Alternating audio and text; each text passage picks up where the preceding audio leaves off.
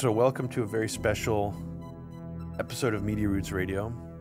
This is our, now I believe only our second Halloween episode. We've done other episodes on Halloween, but this one is probably only the second one we've done that's like properly Halloween themed. The previous one was with Eric Jackman, where we discussed the Phantasm quadrilogy. I guess it could be technically called a quintilogy. Is that the right word for five? I'm not sure, but Pentology, maybe.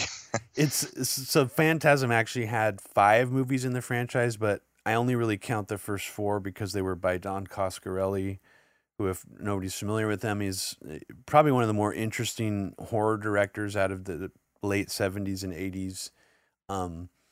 But anyways, I'm here with one of my favorite guests on Media Roots Radio to talk about basically horror movies.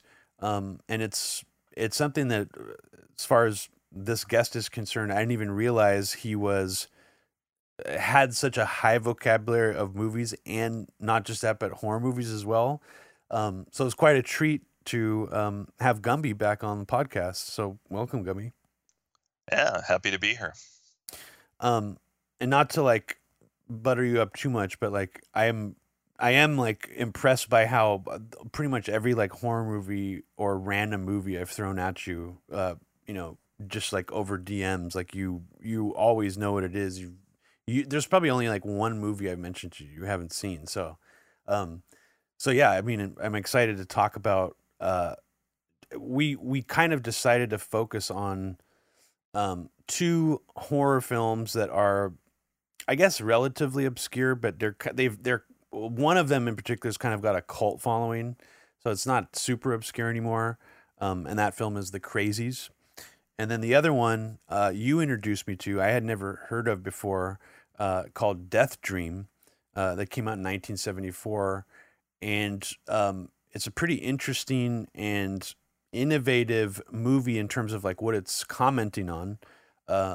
And so we're going to focus on these 2 horror films that are in some ways like very political. They're probably, I don't know if I would say like they're most political movies out of the 70s, but they kind of fall more into the realm of the politics that maybe are that we ascribe to, Gumby, like more those kind of, I mean, there's tons of political horror and sci-fi movies. I mean, I guess Planet of the Apes, Soylent Green.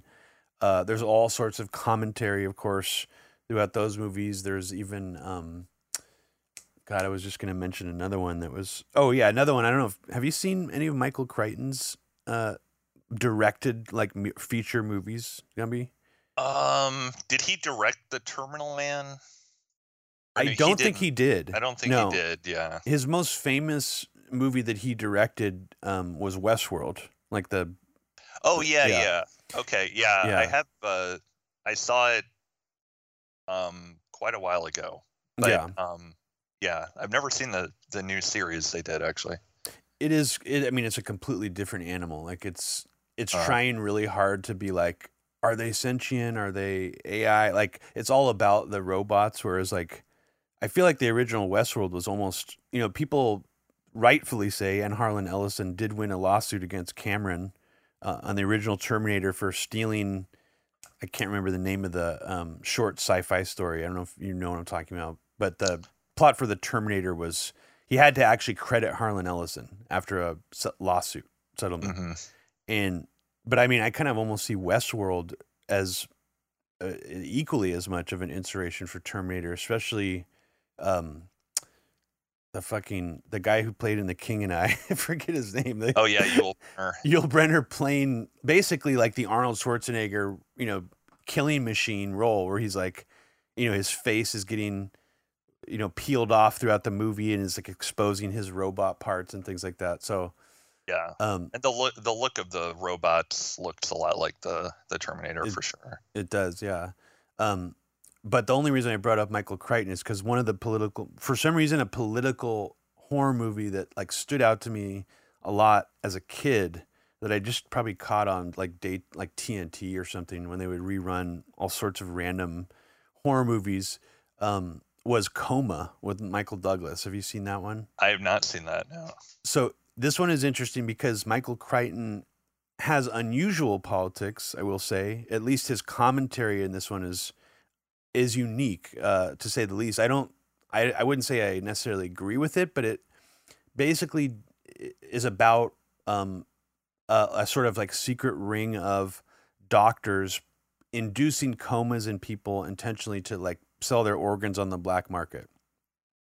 And in the movie, there's like a speech basically by a doctor that is sort of like, and I think this is what Michael Crichton's like main politics were for why they made this movie, where it's like the doctor is basically saying like, we're God, we can do anything we want, like nobody can stop us, like we decide what's like real and what's not, like sort of this idea that like like doctors themselves are these almost like sociopathic, like and this theme has come up in other horror movies, like later, like that weird Alec Baldwin one that came out in the 80s.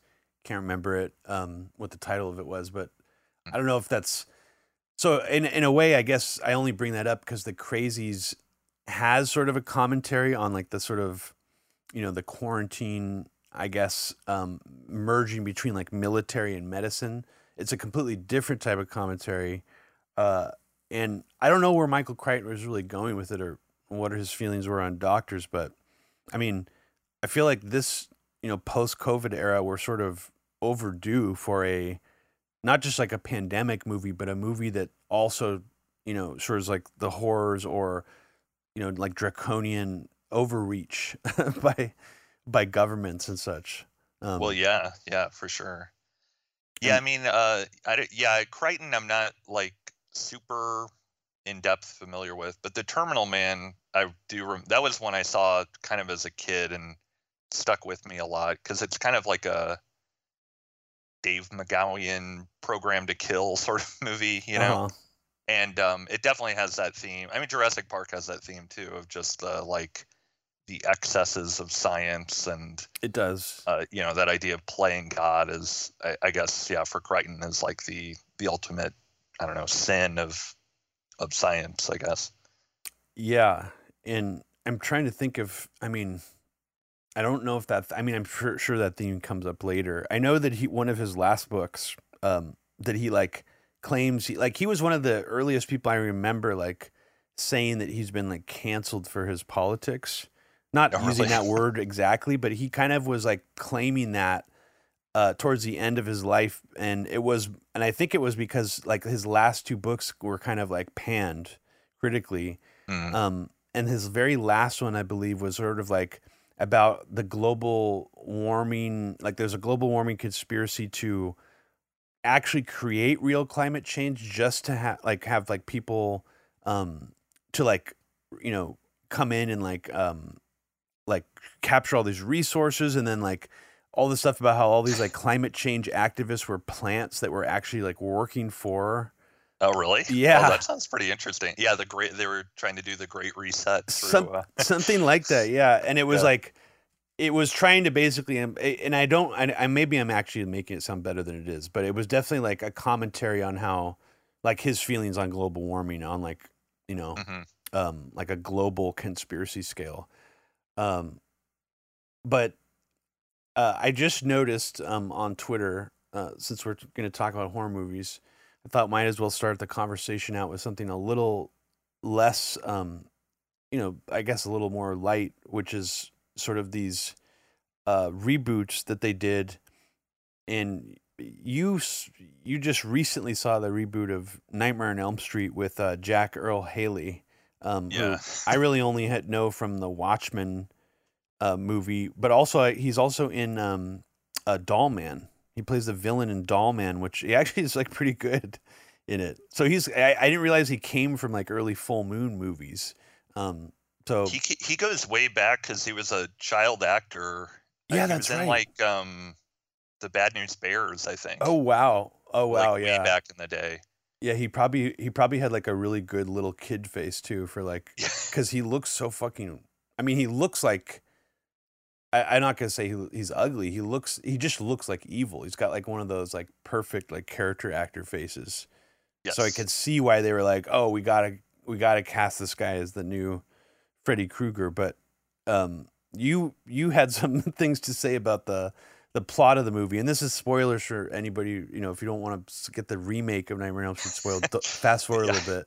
But I would start off by saying you should not have any concerns about having it spoiled because it's really bad. I mean, so I had just rewatched the original, which I hadn't seen in a while, and I still love it a lot. I always love Wes Craven, and the original is fantastic. Yeah, and it still holds up really well. And I love a lot of the sequels to the original too. And New Nightmare is awesome. Like the Wes Craven meta stuff, I'm always a fan of. Agreed. But yeah, so they did it was that era where they were doing a lot of these reboots. They were trying to kind of sell them back to teenagers at the time or whatever, I guess was the idea. I don't really know what the whole idea was.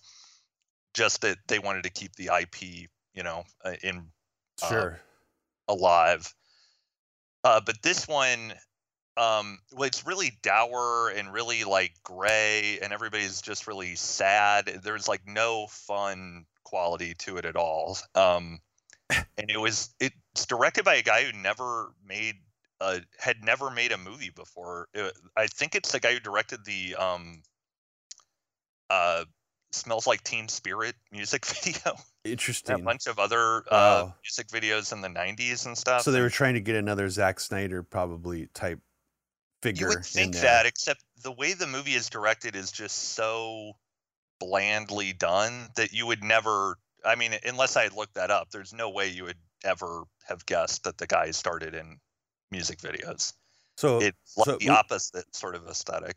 So a movie where the killer kills you or stalks you in your dreams is the main word, that the first word that comes to mind for you is bland. That's interesting. Bland, dour. Yeah. The dreams are all like, I mean, they just do some of that red lighting like in the original, but there's a boiler room that is in the original.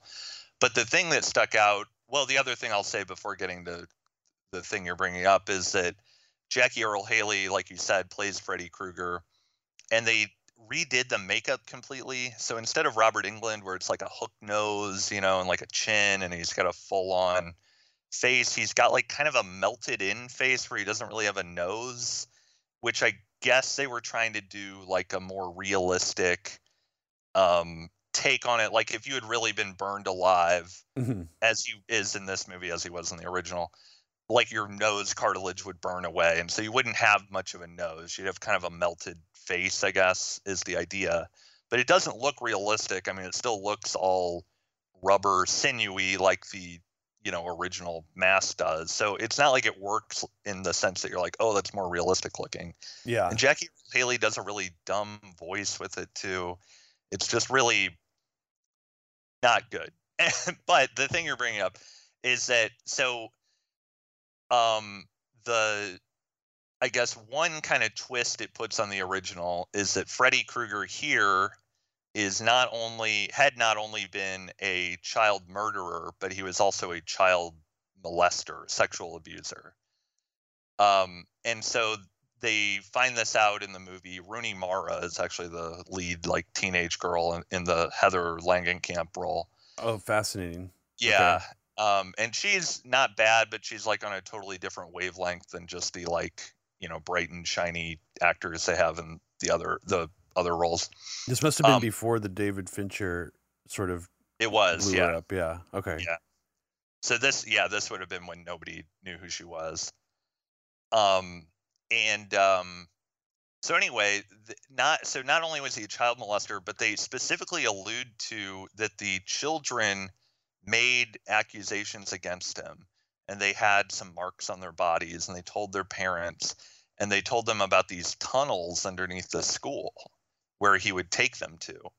And so it's a very obvious, if you're familiar with the McMartin preschool scandal case from the 80s, this will like immediately ring your alarm bells because it's very clearly alluding to it. And that case, for people who don't know, was a similar thing in Manhattan Beach, California, which is a very rich area. And these kids had made, or I mean, there's lots of disputes along the way about what happened and what the chronology is. But basically, a kid had made an allegation that they were being sexually abused at school, and then other kids made the allegations, and there was a whole controversy about how much the kids may have been manipulated into saying it, and how much how much was just real and really happened. And they ended up doing a whole prosecution, and they never convicted anybody for anything in the case. So it's sometimes seen as like the height of the satanic panic, child preschool sexual abuse, like freak out that happened. Or, if you have a different point of view, then it's the height of them covering up this kind of stuff. Like the same with Presidio, Michael Aquino. It's like deep in the conspiracy lore stuff. Totally. But it's so obviously alluding to it, because it's the whole idea is the kids came to the parents, and then the parents, in this case, believed them like they did in McMartin. But then when they first bring this up to Rooney Mara or her friend or whatever, they're like, well, we would have said anything back then. We were just kids. We were having it planted in our head. So then for a while you think it was like a made up scenario, and it didn't happen. And so the parents all got together back when the allegations were made, as we find out. They trap Freddy Krueger in a barn or something and burn him to death. And then, he's coming back and haunting all the kids in their dreams. But so for a while it plays with the idea of, well, maybe the parents all, it was mob violence and they killed an innocent man. Then later Rooney Mara finds the dungeon through a tunnel and underneath the school where Freddy Krueger, who had been like a gardener who played with the kids at school, where he had abused them, and there were photos of her, and there's weird drawings she had done on the wall and stuff. So it all turns out that it was real, and he was really a child sexual abuser or whatever. So I don't know why they decided to inject something that was very specifically a McMartin preschool reference into the 2010 Nightmare on Elm Street reboot, but for some reason they did. And the one other thing I'll say is apparently the original idea for Wes Craven with Nightmare on Elm Street is that Freddy was going to be a child molester. And they, I guess, kind of quote unquote softened it to him being a child murderer. But you can still kind of see a lot of allusions in the original to that idea, like when Nancy Heather Langenkamp's in the bathtub, the famous scene, and his knife hand comes up reaching basically in her crotch area. Mm-hmm. And he's like, there's a scene where she's on the telephone in a dream, and he's like, I'm your boyfriend now, Nancy. Yeah, and the tongue comes out. Yeah. So it's clearly playing with that idea without really full on going there. And then this one does. And once you get into that area, you can't really make it also a fun movie, because it's such a heavy, depressing topic. So, and how young are the kids in this one? Do they look actually more high school age, or is it? No, okay. They look less like they're in high school than the original, I would say. So that's an interesting choice then. So they talk about that. Yeah, it's kind of fascinating, and it's also just I find it frustrating as I watch probably too much true crime stuff on YouTube, and I've seen every episode of Forensic Files. So there was actually a point where I was I know, I felt it clicked with me where I'm I know now which Coen brothers true crime stories they're referencing in Fargo. So I this is a theory I legitimately believe now, that they actually were inspired by two different Forensic Files episodes. I don't know if that's true or not, but when I see a lot of horror movies now, even when I saw Barbarian, which I did like a lot, I felt like they were actually referencing a very specific true crime story. And I don't know, you've seen Barbarian, right? I still haven't. No. Oh, okay. So I'm kind of behind on. I won't say much more about it, but I had a similar feeling while watching it, where I was like, oh, I know what. Not as a crime, not a story as famous as McMartin, but it was obvious that there was sort of, it was nested around this inspiration from like a very, crazy true crime story. And I guess it just bugs me because it's like, first of all, like obviously I'd rather see like an original creation that's not, so heavily referencing like it almost kind of reminds me of like the way that the X-Files or other shows would sort of do things sometimes that were too ripped from the headlines, like something that was like just in the news or a really big like sort of cultural touchstone moment or something.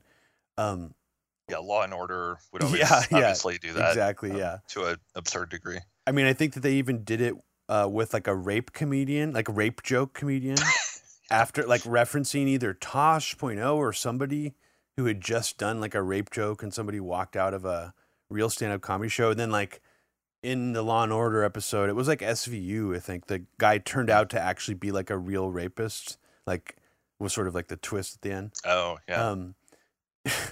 So, yeah, no, it's like, to me, it's just really frustrating, especially, I mean, and then also what's also frustrating about what you're describing is, I mean, Freddy has such an iconic look. Not only is Jackie Earle Haley like too short, I think, to like properly portray, the stature that Freddy's supposed to have, but the part of the fun of the Freddy movies was that it was almost like, it almost had this like sci-fi fantasy element with it too, along with the horror. Even the way that some of the, like, were there even any like kills in this Nightmare on Elm Street remake where you're like, oh, that's creative, like the scene with Johnny Depp like getting sucked into the bed and the problem is they just rip off like a lot of the original kills from the original in the remake. The kills from the original are just recreated badly with CGI and stuff. There's like one cool scene that I think is original to this where Nancy's in a dream and she goes into her bedroom and it's snowing, and that had kind of a nice look. And then there was one where she's like walking on a red carpet and it turns into like blood, and then she's like sucked into the blood. Mm-hmm. Those were maybe the two moments, but otherwise, I mean, it's a pretty dire affair, that movie. And I mean, go ahead. I said I would be fine with like CGI if they did, new stuff. Like, I mean, I think Freddy versus Jason had a lot of CGI going on the dream sequences, but it felt like they were trying to do new stuff to a certain extent.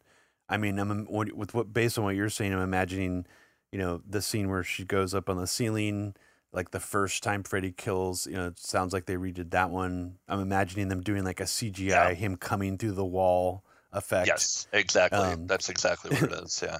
But it's funny because those are some really great practical effects, even for the time. I mean, that I feel like they probably did use like a rotating set or room for that, that one scene where she's like crawling onto the ceiling. Oh, definitely. Yeah. Yeah, totally. The blood pouring out of the bed is definitely a upside down set. And just just a reference in there for people who don't know. Johnny Depp is watching Evil Dead on the television, and it's sort of like a return nod to them putting the Freddy Krueger claw in like the cabin in the basement in Evil Dead. And I think they kept like cross-referencing back and forth. Like, I think there's a Hills Have Eyes poster in Evil Dead 2 maybe at some point somewhere. Oh, okay. Yeah. So, but Wes Craven, I mean, I feel like even some of his later movies, like Red Eye, I thought was like very fun. Like, yeah, I really like that Red Eye one a lot. Yeah, Wes Craven is one of those where you go back and look at, where you can like dig into the catalog, and I think there's still stuff to find, like Shocker. That's a really interesting movie. Yeah, it's a very bizarre movie, and I mean, it's definitely not for everybody's taste. But it's like a serial killer who gets executed by electric chair, and then he basically like becomes electricity or something. Becomes like a TV signal almost. Yeah, so he can like travel through. I think he can travel through anything electric. But mostly the way that happens is that he like comes into TV stuff. So it's kind of like Stay Tuned, Yeah. Different shows, and it feels almost like a spiritual sequel or expansion on what he was like he wanted to do something like Nightmare on Elm Street, and it didn't land as well. Like, yeah, that's definitely. what it felt like to me. Like, and I don't know if he wrote it or conceptualized the story, but it definitely seems like an extension of like a similar theme, like a supernatural slasher movie. I think Wes Craven always really was fascinated by the meta quality of film, because I mean, Scream obviously is a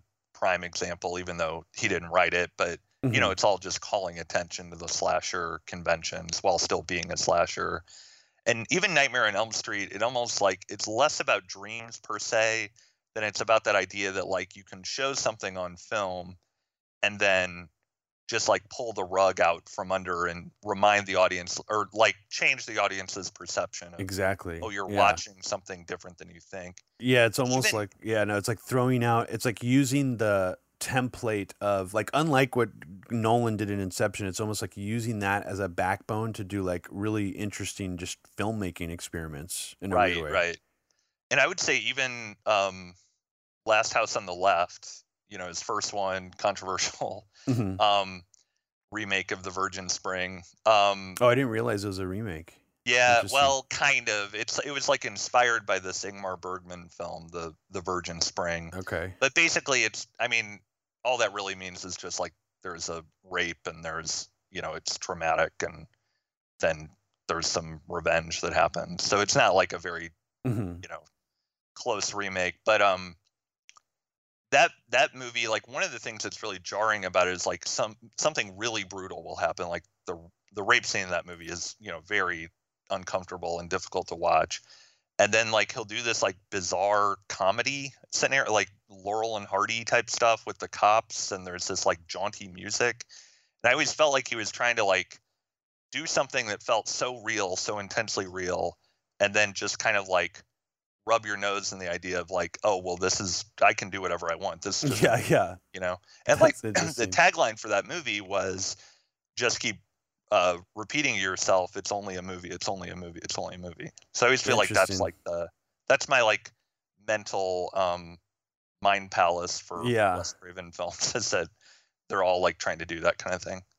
That's very interesting. Yeah, I'm trying to remember like what other. I mean, I've seen the one with Bill Pullman. It's like The Serpent in the Rainbow. Oh yeah, was one of the one. I remember I saw that when I was really young, and that really like stuck with me. But I can't remember what else he did throughout the '80s besides Shocker. And that one. He did Swamp Thing. Oh yeah, which. For some reason, yeah, that seemed like kind of a for hire, like one of his for hire, you know, like they're like, go in there and make Swamp Thing for us. I guess, I don't know if he had some like affection for that or whatever. I don't know, but he did the Hills Have Eyes 2, which is I mean, it has to be his worst movie. It's really interesting. Bad. And he did that in the 80s? I think so. Oh wow, probably early 80s. I didn't know he did a sequel to that. Interesting. Yeah, it's I think it's most famous for there's a scene where a dog has a flashback, and it just keeps recycling footage from the first movie to pad out the time. So there's like all these flashbacks to the original stuff. That's really interesting. Yeah, I don't know what the circumstances behind that. I'm sure it was like they wanted a sequel out and they'd pay him some money, and you know, I don't know. It had to be something like that. Hold on, I'm just looking his filmography up to see what else he did, because that is weird that I guess he did have, I guess, quite a few stinkers after the original Nightmare on Elm Street. Deadly Friend I've never seen. Deadly Blessing I haven't seen. The People Under the Stairs. He made that too. That oh my god. Yeah, that one's pretty cool. And he made the Vampire in Brooklyn.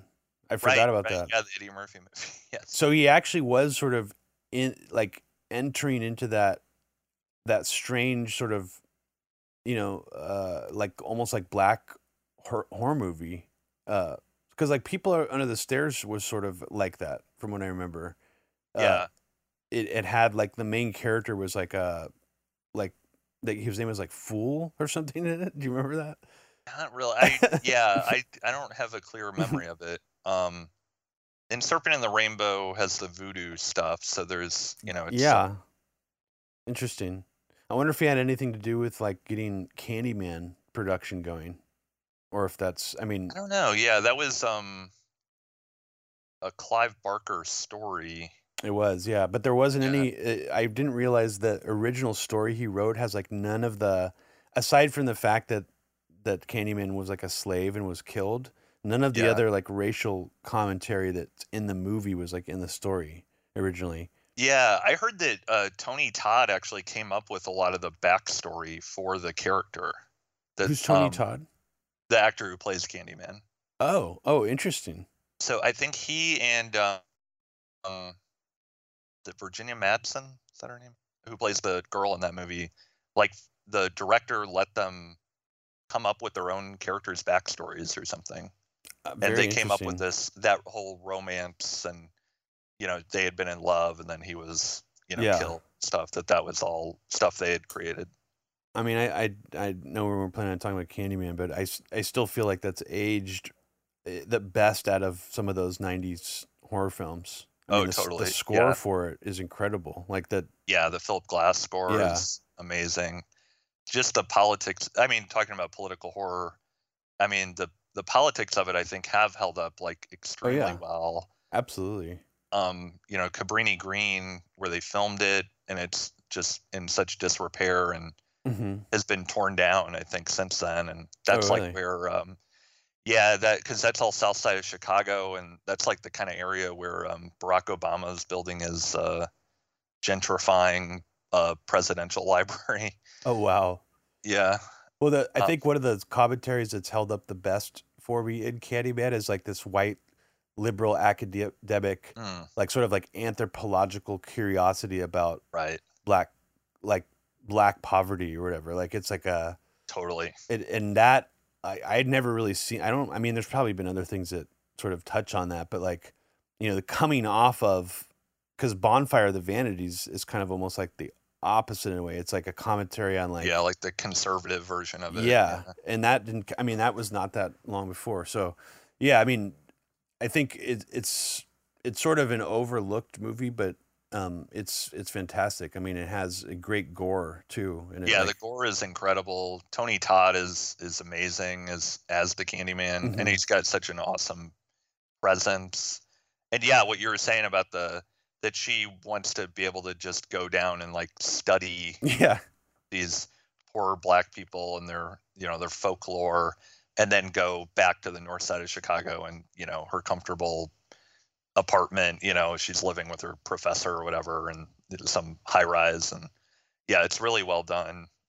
The guy who directed that, Bernard Rose, did a movie right before that called Paper House, and it's not super political or anything, but that's a really, really underrated movie. That's more like a fantasy horror, almost kind of like sort of through a child's eyes, where this child like draws a house and then can start like entering the house.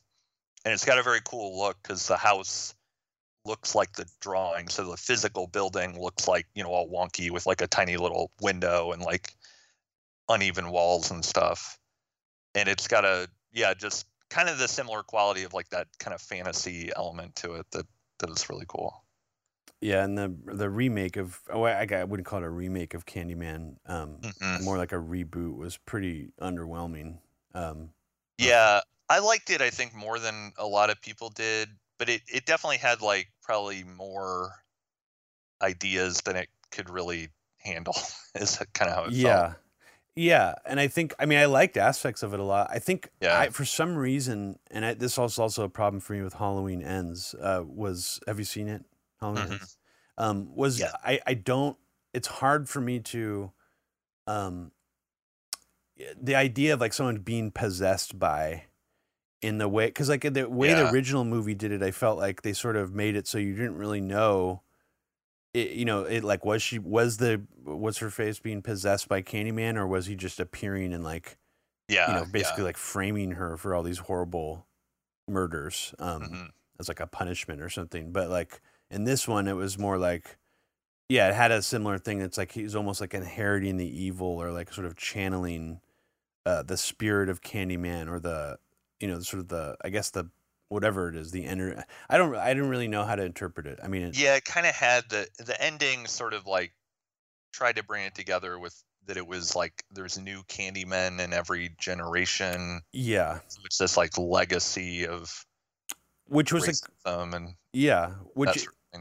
which if that was the theme of the movie, I felt like that. Yeah, like so what you said initially is I agree with that. They put too much on their plate in terms of trying to put it all together. And then the kills didn't really make as much sense to like. There's the one in the high school bathroom, which was kind of a cool scene, but it like just didn't. It felt jarring where it didn't really feel like it fit with the rest of the movie so much. So it kind of felt like they had a movie, they had an idea, and then they were like, "Oh, we need to throw in a few more kills, to keep people's attention or whatever." Yeah. And I guess just before we move on to the two main movies we're going to talk about, I mean, what do you think about in terms of, I mean, Nightmare on Elm Street sounds pretty bad, and I would imagine it didn't do very well either. They would have made another one by now. But like, what about these other sort of 80s horror, franchise, especially the slasher ones being rebooted? Like out of all of those, which ones would you say are actually worth checking out?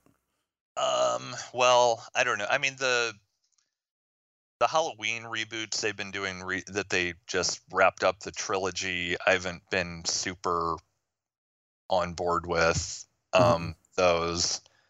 This is like the second reboot because Rob Zombie already did ones. Those I kind of like more. They're like Rob Zombie movies are always a little bit all over the place with his direction, but they are kind of interesting. I mean, the second one, like, really, as I recall, gets really into the trauma thing, that he was, like, made into a monster by a bad... abused. Abuse and stuff. But I think it kind of... I don't know if it totally works, but that movie definitely has some big defenders. And I'm probably not... I would need to watch it again to even know how much I would defend it, but... Have you seen the second one? Did he do? The two Halloween ones, yeah. Is the second one like an original story, or is it a remake of the second Halloween movie? No, it's an original story. Okay, interesting. I probably want to check that one out more just to see. I mean, is it good? You say that one is... I remember liking it. I remember having very like up and down feelings about it, where it's like, really cool seeing this is really, and that's usually how I am with Rob Zombie, where I kind of appreciate that he's like going for it, and he always does. You feel like he's making sort of the movie he wants to make, but I don't know that I could totally defend every choice that he makes. And it's been, I mean, I saw it like when in the theater when it came out, so I don't have fresh eyes on it. I just know that it's developed a little bit of a cult cinephile following. Interesting. Because I feel like, it's just sort of a weird curse. He's remaking John Carpenter movies, sort of in the Hollywood system. His other previous movies were lower budget movies, and then I kind of feel like he didn't do what they wanted him to do, or he just didn't get it. They didn't generate enough revenue, and now he's kind of making a Munsters remake that looks like it was shot like completely by himself and like a very small crew. So I watched that movie, and it is it's not good. I mean, I would not call it good.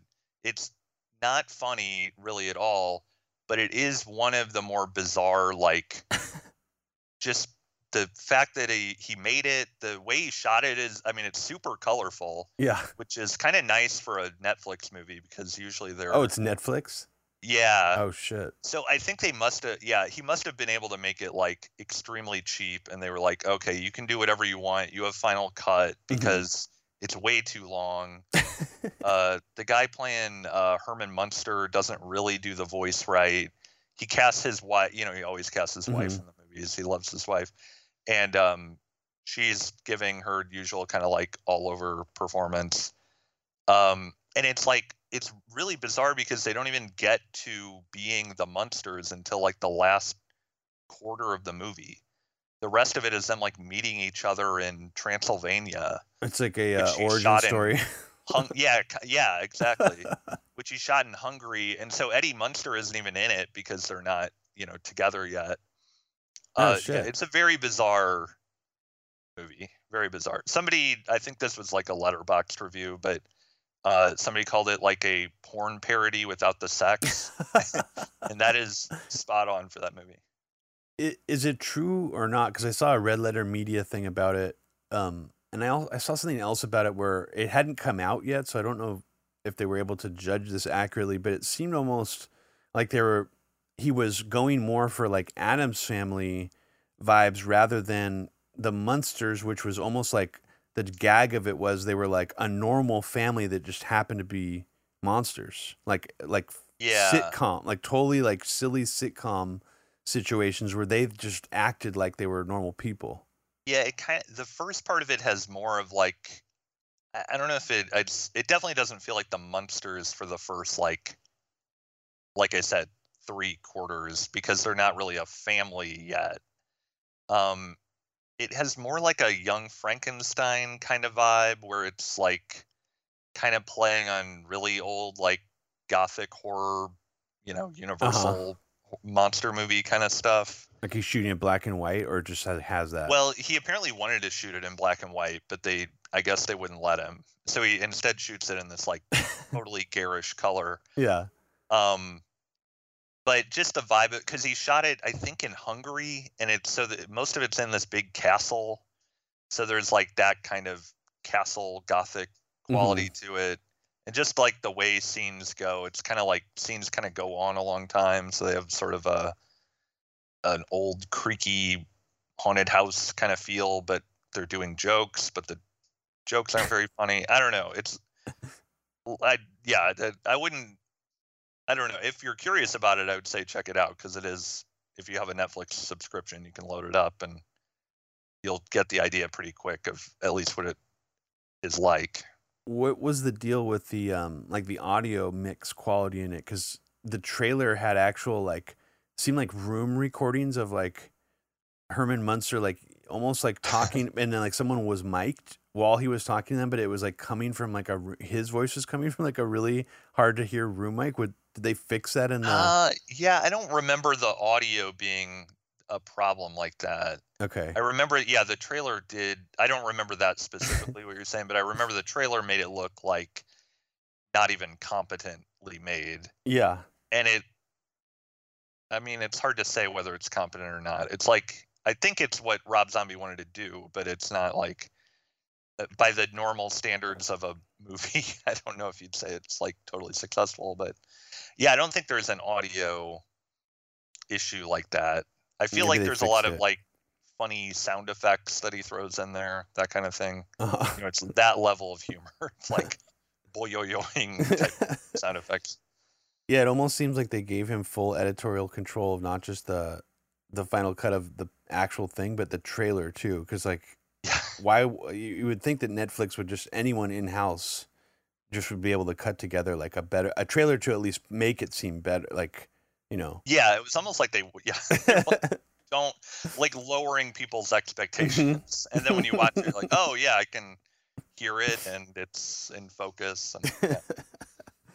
Oh man, well, like I guess let's I was gonna say maybe we should move on to the crazies first because of the audio mix.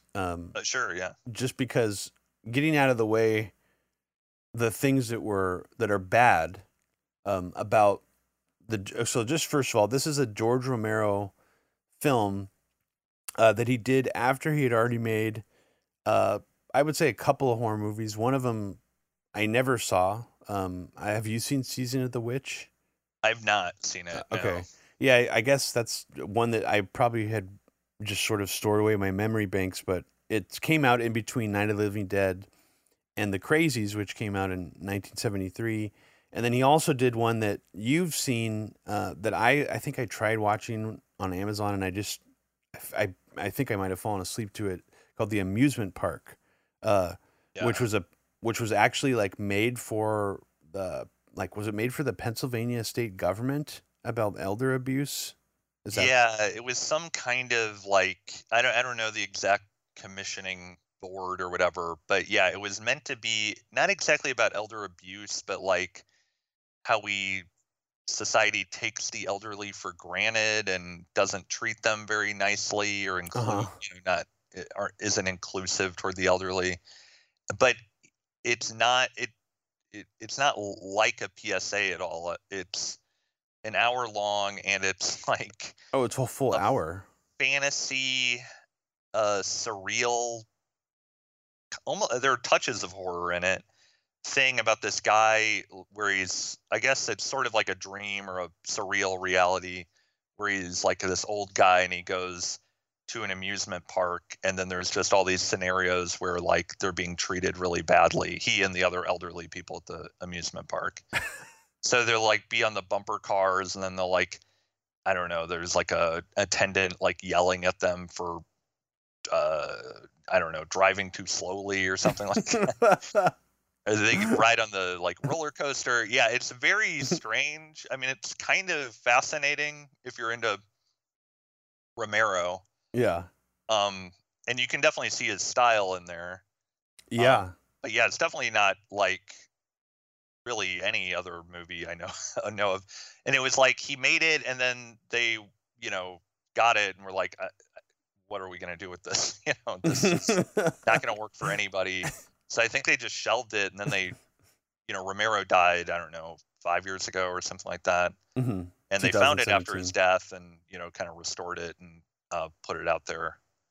Yeah. And it was sort of like this was a lost Romero film. Like, yeah. It just sort of, so I think I first saw it or heard of it just by randomly popped up on Amazon Prime one day. And I was like, what? Like, what the hell is this? Yeah. It's definitely not one to go in like expecting just a regular Romero film. It's definitely its own weird thing. Yeah, but if you're a Romero head, his style is so recognizable in it. I mean, yeah. From what I did see, there's a lot of like Dutch angles, like just weird camera movement stuff going on, like heightened, sensory overload kind of stuff. Yeah, the acting style is that same kind of heightened level to it. So this movie that we're talking about, The Crazies from 1973. It was written and directed by George Romero, but apparently it was originally planned to be this like epic, almost like The Road. Like it was almost going to have like the Crazies was basically going to be what ended up being The Crazies was going to be the first act of a 3-act story, where basically by the third act it would be like The Road.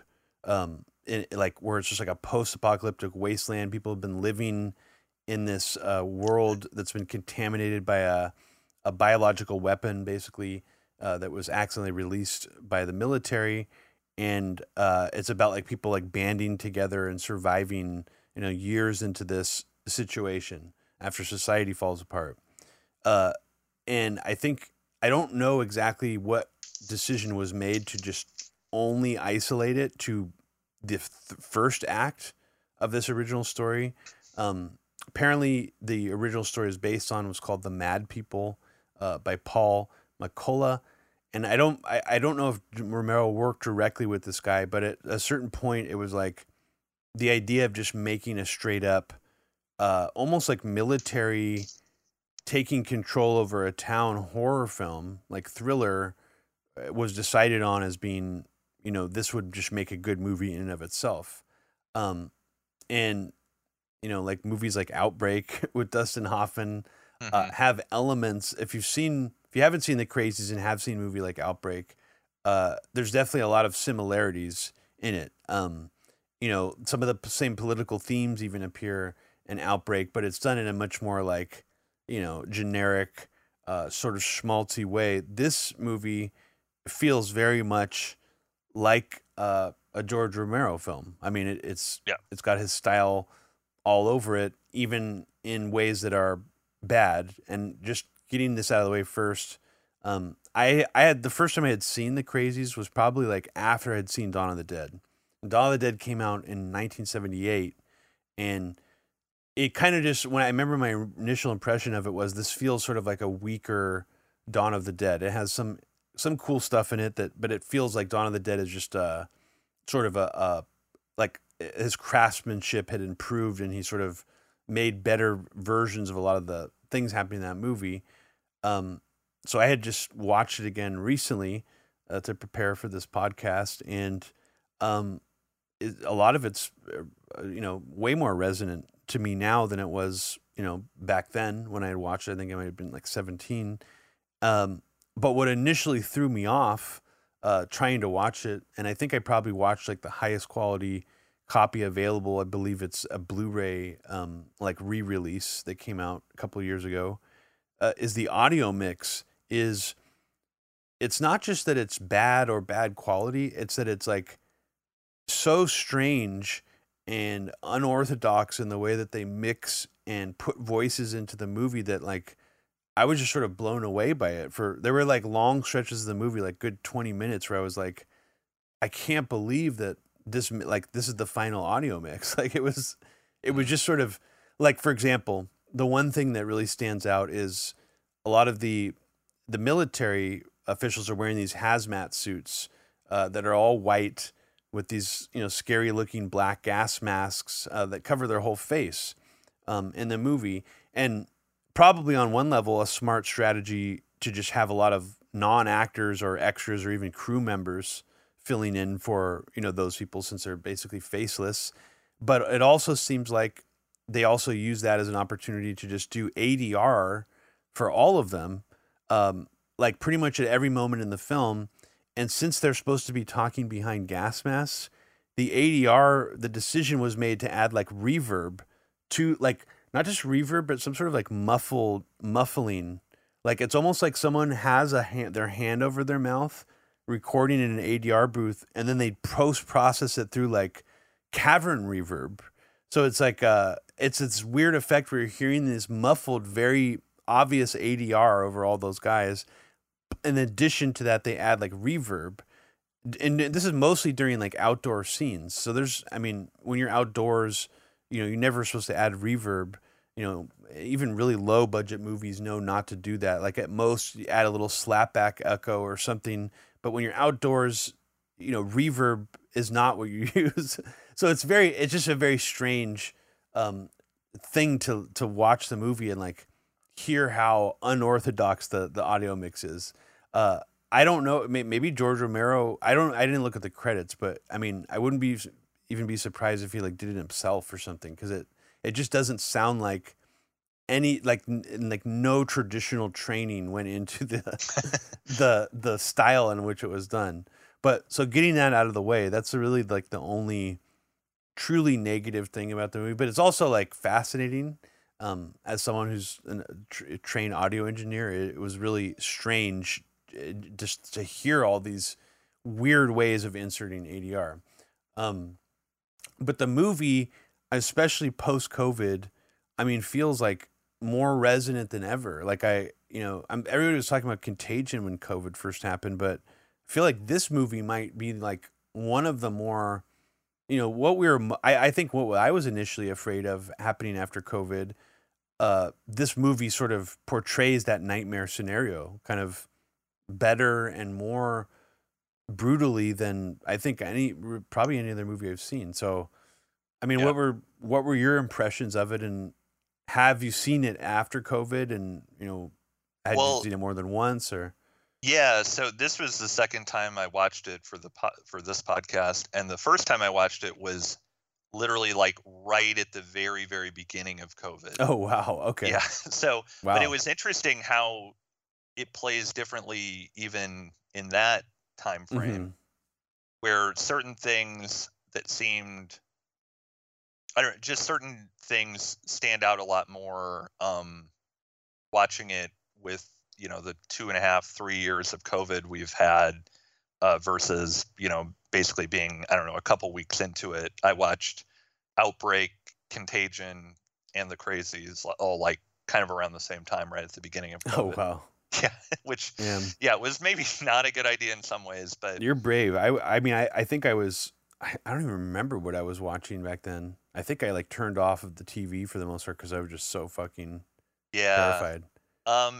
Yeah, I think I watched them, like, I mean, Contagion and Outbreak I watched, like, the very, very, very beginning of COVID, like, when we had just gone into a lockdown, like, maybe a couple days after that.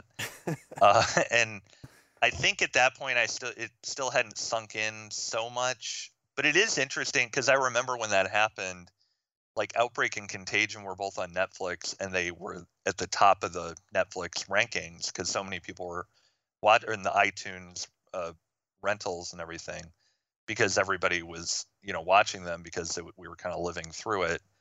But yeah, the crazies, I think for sure. I mean, certain things kind of have happened, some haven't. It's not entirely the same situation we're dealing with. But I mean, I think what really sticks out is just it's very realistic in a way, in that it feels kind of like true to how I would expect that something like a really hastily put together quarantine would go, where there is both like kind of conspiratorial aspects to it. They're covering up the fact that basically an offensive bioweapon was on a plane and it crashed and it leaked into the water supply of a small town, and it's driving people to this murderous rage and also just straight up killing people.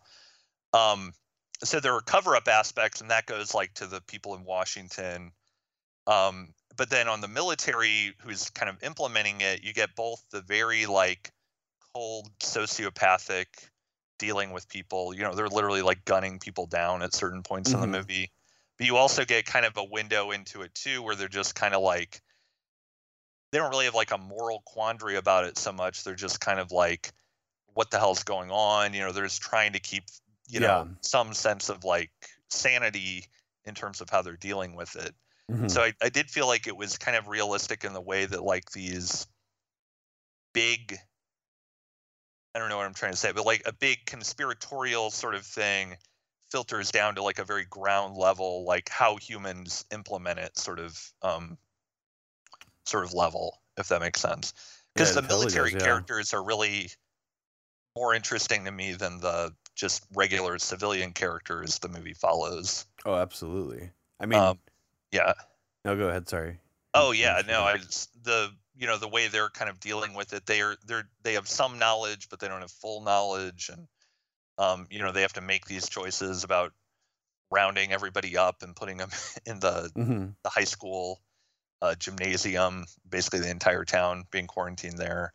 Absolutely. And then it's and the military doctor that they fly in from Fort Detrick. He actually gets flown in from Fort Detrick. I must have missed that. I think that's where it was. Well, maybe he wasn't. Maybe he wanted to go to Detrick because he felt like I think I did lose. But it's mentioned. Read there. Yeah, Detrick's mentioned several times. Okay. Where they're like talking about getting samples and like flying them back, but that would take too much time. So he's like, they're collecting samples and he's looking at them in a high school science lab through a microscope. And he's supposed to be, you're talking about like the guy who's almost kind of portrayed as like the only guy on the military side who's like not completely on board, or is like actually trying to help people, or he's a doctor, I guess. Dr. Watts. Yeah, I'm looking at the credits, or maybe he's the guy in Dawn of the Dead that's playing the talk show host, right? The guy with the beard. Yeah. It's like one of the only George Romero actors that's like reappeared in his movies, and I wonder if he's like friends with them or something. I mean, he's good. He's like one of the he was good in this. Yeah, he is kind of like he's sort of pompous in this one, and like kind of trying to get his way, but yeah, I mean the way it develops is pretty fascinating. This idea of like implementing martial law in the confines of a small town. I mean, there's scenes of them. I mean, you could say it's over the top. I don't know. I mean, maybe, whether this would happen or not, but they're like going door to door and like yanking kids out of bed and pointing guns, and that scene is amazing. Mothers' faces and stuff. Yeah, it's pretty intense. I mean, I was really impressed by that that opening. I mean, I'd say the opening of the movie is it definitely loses. I don't know if you agree with me on this, but just I think the first half of it is very strong. The pace of it keeps the momentum going very well, and then it does peter out a little bit. It definitely has a kind of a weak third act in some sense. I mean, even though it has some great action stuff going on, it kind of falls apart a little bit. And I think it is because they focus. You're not really as interested in the. I mean, I wasn't as interested in these human characters, hardly at all. But yeah, they really make you focus on them. But I think what you touched on, like, there have been probably plenty of movies, if you really think about it, that have shown martial law happening in a small town. I mean, even Close Encounters of the Third Kind has an element of that. That one's the only one that came to mind, but I'm sure there's like many others, where it's like, oh, there's something secret happening here. We have to, at the very least, like a lot of movies have that premise. Like the military has to pretend, cover something up, or even E.T. It's got a little bit of that going on. But this movie does something different than that, where they showed that, but they also show sort of a more larger, like you said, a conspiracy that sort of gets almost like triggered by some kind of like automatic process or of some kind. Like, it seems so calculated in the sense that even though a lot of these people, like, it seems chaotic and sort of disorganized, it's made apparent that this is some kind of like machinery that's been activated as a response to, like, it's almost like they're following like a book or some kind of like script of their, that the military has about how they're supposed to respond. Totally. And I think that to me is one of the more horrifying and well executed aspects of this movie, because I mean, it doesn't have to be a biological weapon that would cause a response like that. I mean, exactly. It could be, you could use this same premise again in another type of horror or thriller movie, and it can honestly even be more ambiguous about what is actually happening. And I think that, that could even be like a well, not necessarily like a remake of The Crazies, but like some other type of government, paranoia thriller where some just protocol gets enacted where all of a sudden like society just changes. It's just a very scary premise. And then on top of that, it does also make me think that maybe Dan O'Bannon was inspired partly by this, maybe even for Alien. I had just seen Alien again recently, and I was kind of struck, right after I just saw The Crazies, and I was like, Return of the Living Dead has an element that, kind of on the surface reminds me more of The Crazies. The sort of the, call this number on the barrel, and then what, as a result of what happens, it's like, oh, that's what's happening. Like the guy on the phone, I think one of the best parts about that, the commentary in that movie as far as the military, is like the guy on the phones just sounds so casual. And he's like, he seems nervous throughout the movie. They don't really establish much about that, but then like, he almost seems like relieved and just like, yeah, like, okay, what did you see? Okay, got it. And then he just like activates, I don't want to spoil that movie, but it's, and so I'm wondering, Dan O'Bannon was, I mean, I don't know, do you see any relationship between Alien and The Crazies as far as like that theme being even just a little bit there in Alien? Am I even making sense? I don't know. I that did not occur to me exactly. But as far as the the martial law goes, you mentioned that like this is a protocol that could be enacted for anything, not just bioweapons. And there's a line one of the like civilian guys says where they're like very cynical about the army, and it's alluded to that they had been in the army. They were kind of jaded about it, or at least one of the guys was. But he says something about how, like, when campus riots start going on, the military comes in and turns it into a bloodbath, which I'm sure was like an allusion to Kent State. But it totally puts you into the window of like how this could have played at the time, where it's like, yeah, they don't need to do this just for bioweapons. They would do this for social control to, like 1968 Chicago riots, outside of the DNC. Yeah. This is totally the kind of response. And there's actually it made me think of this documentary that just came out this year. I'm not sure if it's available widely yet or not, but it's called Riotsville, USA, and it has a lot of like original footage from this fake town that the military built in, I think, like North Carolina. And the whole purpose of the fake town was that they would do drills for riot control. Yeah. And so they would go in and they would there would be military guys acting like rioters, and they would, do the like kettling stuff, and they would do the, you use tear gas here, maybe you shoot people here, and then the thesis of the movie is that they implemented all of that stuff in 1968 in Miami at the RNC, because the RNC did have these pockets of like protests and discontent breaking out. And unlike Chicago, they were completely clamped down, and you basically didn't interfere with the convention at all. They actually shut down bridges into Miami when the convention was going on, and made sure that anybody who had any discontent, it was like pushed to the side, and it didn't become this like huge confrontation like it was in Chicago.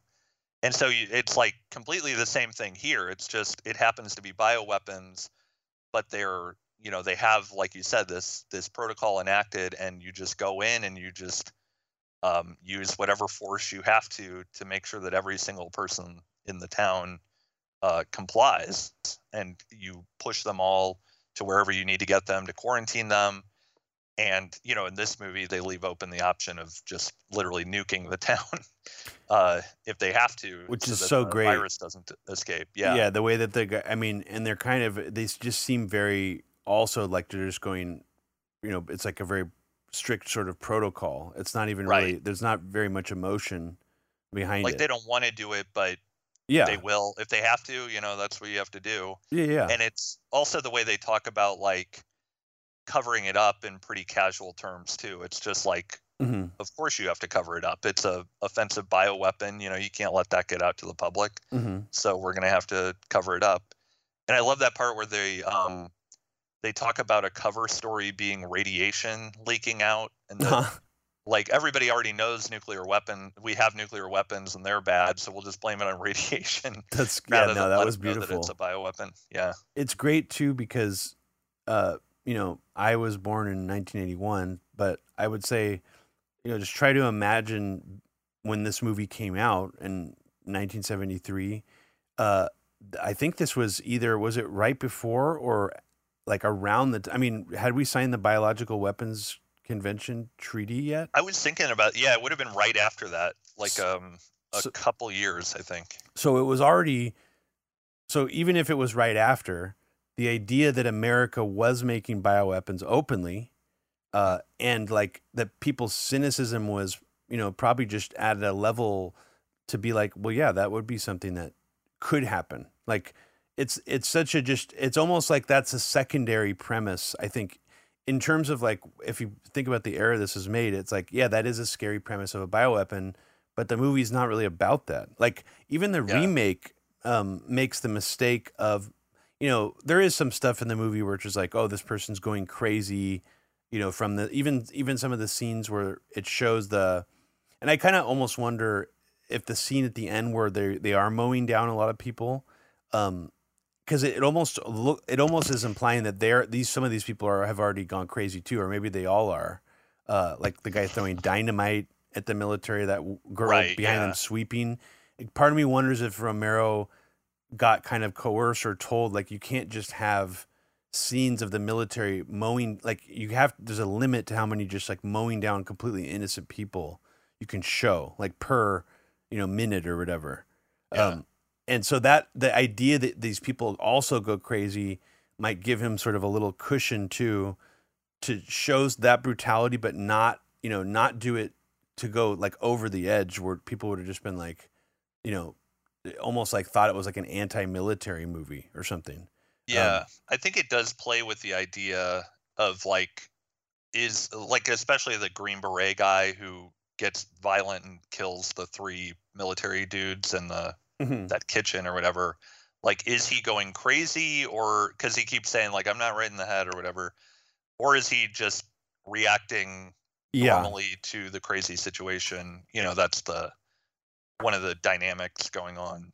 I would say this movie has it plays more on that premise of if they're going crazy or not, or if they're just reacting to the situation, like it's like a stress reaction. There are clear examples in the movie of these people have the virus. They're acting crazy, but then there's also examples like you're talking about, like the scene where the guy starts like making out with her in the bed, and the guy catches him. Yeah. It's like there's all this stuff happening where it almost also kind of reminds a little bit of like The Thing, where it's like, are these people actually turning? There's this sort of heightened paranoia, but in the remake, they don't really play with that very much, or if they do, it's very brief, and it's just to get to sequences where people are just having total freakouts, like blowing their own head off on a baseball field. It's like and it's a completely different or reinterpretation of the movie. Have you seen the remake? Yeah, I saw it like when it came out. I remember getting it from a Redbox, so whenever it came out, it was around that time. I don't have like a real fresh memory of it, but yeah, what you're saying is how I remember it, that it was a lot of like set piece kind of things of here's a person going crazy, and it's violent, and it plays a little bit more like a regular horror movie than this one, which is kind of in between. It's sort of like a zombie movie, it's kind of like a action movie. It's kind of it's in between a lot of things. Well, it's interesting you mentioned that it's like a zombie movie, because I mean, this can almost be seen as like it's not necessarily a spiritual sequel to Night of the Living Dead, but it has enough similarities, especially to the way that the Night of the Living Dead ends, totally, that it could almost be seen as like a bridge in between Night of the Living Dead and Dawn of the Dead. Because very similar themes pop up in Dawn of the Dead, and also the theme is even explored more about like just mowing down people. Like, are they people anymore? And like this, especially the scene in Dawn of the Dead, which I think is still amazing, is like almost like that documentary style montage of like the rednecks and the military, just like almost having like a tailgating party, like blowing away zombies. Yeah, I mean, amazing. And, Night of the Living Dead, and the casting of Dwayne Jones, I think is his name, is the lead. Having a black actor there, it just like changes the entire meaning and dynamic of what happens in that final sequence of Night of the Living Dead. I mean, it's so that's what's always great about Romero, is that he's not really subtle, but he also doesn't like too much hold your hand and tell you this is exactly what I'm trying to say here. It's like clear enough just from the way he presents it, I think. I think it's I mean, he really does insert a lot of these kind of politics into pretty much all of his movies. For sure, the ones that I've seen, at least. I mean, I haven't seen Night Riders, which that's a pretty crazy movie, right? Yeah, it's not really crazy, but it's like it's very odd, and it sounds odd. It's really and it's weird too, because it's about, for people who don't know, motorcycle jousting, like medieval reenactments. It's about reenactments. Okay. Yeah, and so they ride motorcycles around and like reenact jousting. Fascinating. And they're dressed up like knights and stuff. But it's really more about like the process of making a movie, about like having a small like collective band of people who are engaged in a creative endeavor. It sounds like the original Magic Mike. It is kind of like that. Ed Harris doesn't get naked as their fault. Although I think Tom Savini is in the movie too, and I think you do see him barrel dusted a few times. But yeah, it's pretty cool, because it was really about that, like the power struggles that develop in a culture like that, So there's a lot of like Ed Harris versus Tom Savini, and like, what do we want to do with our medieval jousting thing? That's fucking amazing. I would have never thought that would be like one to check out. I mean, but it makes sense. It sounds crazy too. really yeah, interesting. And it's also like 2.5 hours long for Wow. some reason. But it's a pretty fascinating movie. And speaking of Tom Savini, have you seen the Night of the Living Dead remake that he did? Yeah. What is your opinion on? Because I haven't seen it in a while, but I have this idea of it in my mind that it actually does sort of a cop-out thing at the ending where it sort of removes a lot of the political charge that the original had.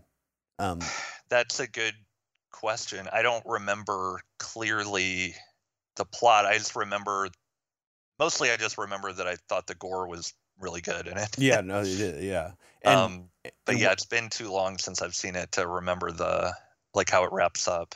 It's the power dynamic between the two leads is very different in the remake. They make her more of like a Ripley, Sigourney Weaver type who gets more and more brave and sort of, survivalist as the movie goes on. And spoilers for people who haven't seen Night of the Living Dead or the remake, the key change that was made, and I'm pretty sure I'm remembering this correctly, was that the lead black character, who in the original basically gets just shot in cold blood, because they're going around basically shooting all the zombies, and he's not a zombie, and they kill him at the end of Night of the Living Dead. In this one, he turns into a zombie, and then they kill him. And she's sort of just like, oh, that's too bad. Like her reaction is like, oh, like don't shoot him. He's not he is, like, and that's how it ends. And oh man, yeah, I don't remember that, but that's disappointing if that is. It's a very odd change to make too. Like I'm wondering why they would have done that. I mean, the movie made some other small changes here and there, but that's like the main one that since I understand the political commentary, like in Night of the Living Dead better as I've gotten older, I'm just really baffled by that, because I remember really liking it, like when I was younger. Like I thought it was a really well done, solid remake from beginning to end.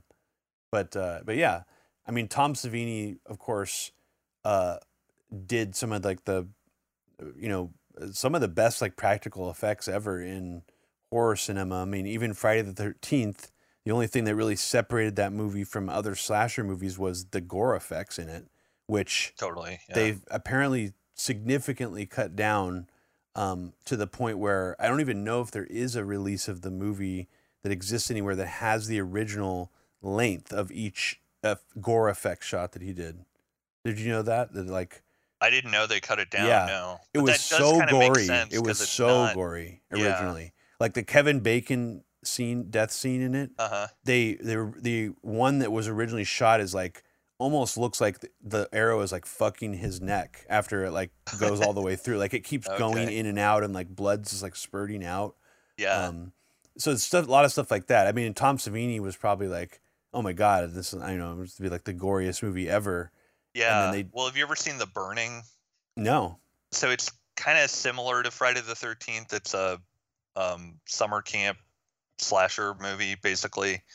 But that one Tom Savini did the effects for that, and that is, I remember, some really, really brutal gore. I gotta see that. Yeah, Jason Alexander is in it, and I think it was written by one of the Weinstein brothers. Holy shit! I think, which is, oh my God. Yeah, so you can watch it with that that in mind. Oh, and you'll appreciate. Yeah, Rick Wakeman did the music. Oh, hell yeah! Yeah, so it's got like a weird, like moody synthesizer. Yeah, score. Yeah.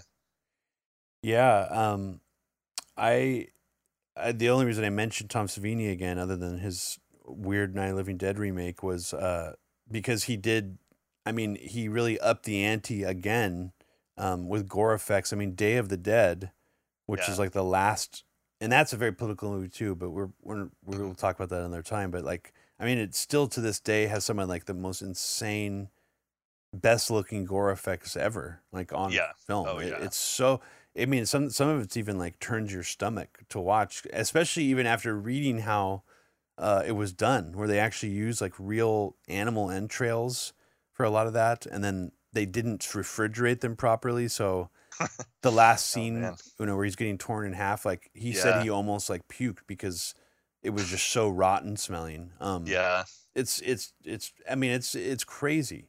It's a masterpiece of in terms of the visuals. It's not my favorite of his trilogy, but it's right. I mean, honestly, maybe it's my least favorite, but it's still an amazing movie. Yeah, I agree, and it is like the Crazies too, in that it's got this heavy militaristic element, and has the same quality where it's kind of people shouting at each other a lot. Yeah. Which is something Romero kind of one trap that he falls into, where just to amp up the tension, it's just like people are screaming all the time.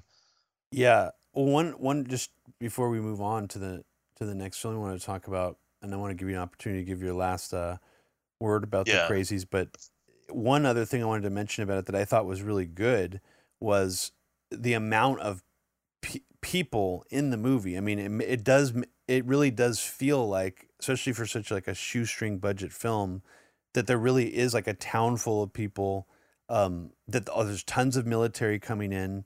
I don't know how many of these people were just the same actor or crew members dressed in these like full white hazmat suits, but I mean, it almost gives it like a documentary-esque feel at times with how much activity is happening on screen, like in the background.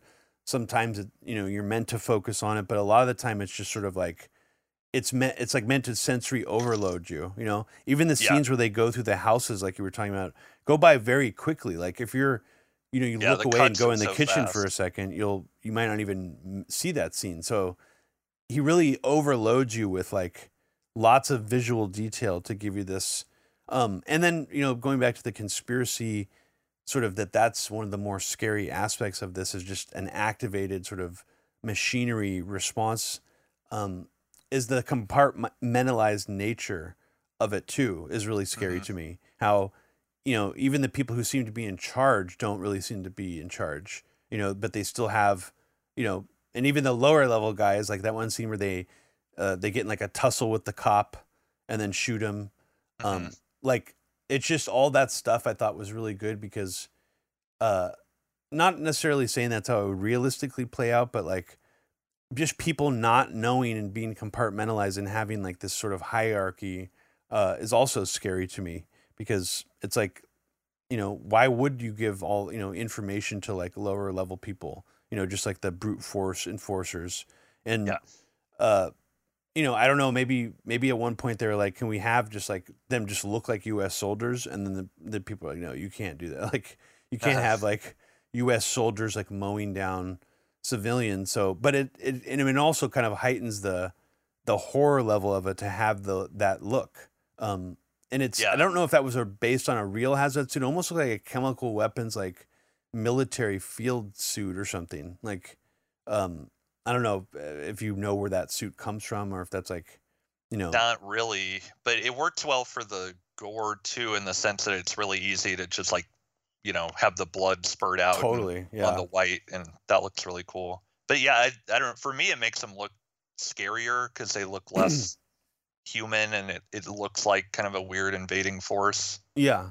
I mean, it gives it sort of this faceless, like anonymous robotic quality to it. So I jotted down a few other things on the kind of conspiratorial angle of the film, which, I mean, again, it's about basically the U.S. creating a bioweapon that they have no vaccine for. And one of the things early in the movie is that people think that it was actually that it was a vaccine that got leaked out or whatever. And then they later kind of reveal that the vaccine part of it was just a cover story. It was always just meant as an offensive bioweapon, and that they had developed it with no antidote at all. So they have no way of curing it. And so, I mean, if you take a conspiratorial view of COVID or any other kind of outbreaks that have happened, you can read into it that maybe is sort of what has happened with what the U.S. government is doing, that they kind of pretend that they're doing things to counteract the potential weapons that could be built or made by an enemy, when in fact they're just covertly creating their own stockpiles of bioweapons, and that we may very well deal with the consequences of those. Yeah, and just nuking a town if necessary. If necessary, yeah. And I also really so I don't know if the version you watched was like this, but the title screen when it comes up actually didn't say the Crazies on the one that I watched. Yeah, no, same with me, yeah. Yeah, the alternate title, which is codename Trixie, which I can understand why they didn't go with that. Oh, did you have a different title? I think I did, but no, maybe that was the title. Does it have another title too? Well, apparently this was just like on the Wikipedia page, but they, I guess, tried releasing it in different cities to different times with different titles. So, and George Romero later said that because they were asked like, was that a bad way to market the movie? He's like, no, that was like the best way to market the movie. He's like, they did a wonderful job on like, I mean, I get maybe is that like the Italian filmmaking like influence maybe? Yeah, like, I mean, they would always do it, but yeah, Codename Trixie is such a weird title, although it does. I mean, they say that phrase in the movie, and what I was just gonna say is I like that because it's such a nefarious, horrible project that they're doing, developing this, bioweapon, and then they give it such a nice name of Trixie. Totally, yeah. No, it's great. But yeah, there was also just some like not that it was super prescient on some of these levels, but like there's one moment where the woman is like wearing a gas mask and she like takes it off even though she's right by a viral sample, and it made me think of just the anti-mask like thing that that happened when people like I'd rather take my chances than have to wear this annoying mask.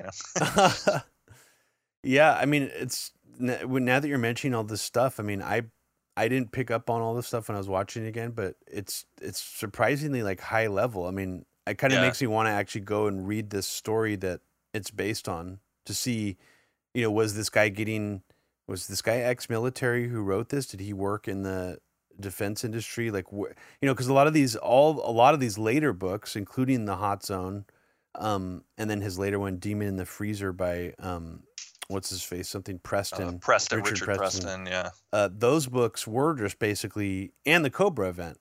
Those books were all just like being fed to him by insiders, like spinning yarns about fantasy scenarios of how like the enemy would use a bioweapon against us. So it kind of makes me wonder: was this, a book this early about something like this? I don't know. I'm just sort of wondering. Yeah, I don't know if I have no idea on that level, but I did notice there was like a military advisor and a medical advisor both listed in the credits. Interesting. So those would be interesting people to look up to see if they had any kind of, what their roles in the military were. Because there's definitely, I mean, you can tell there was like some kind of medical and military advice just based on some of the details. Sure. Like things that you wouldn't get. I mean, they talk about like natural immunity, as being kind of a big, what they're looking for, defense against it, and just certain details like that have the medical advisor. You could see where they would come in. Yeah, and am I wrong in I don't remember seeing any actual like footage of military equipment that seemed like stuff that they couldn't just sort of rent from a like a prop place, like, because that would, I would be really surprised the military let them use, take shots of helicopters or a base. I don't remember seeing anything like that in the movie. I don't remember any. Yeah. There's not tanks rolling through town. No, you don't even see which I'm sure he would have helicopter. Yeah, exactly. Would be carrying the bomb. Yeah, I noticed that. So it actually kind of helps the movie in a way that you don't see a lot of that stuff. You just know that they have like access to it. But yeah, it tells me that the military, maybe he actually, I go to imagine George Romero would probably love to have shot a tank, in one of those shots. Yeah. But I would, who's going to let him do that? Right. The content.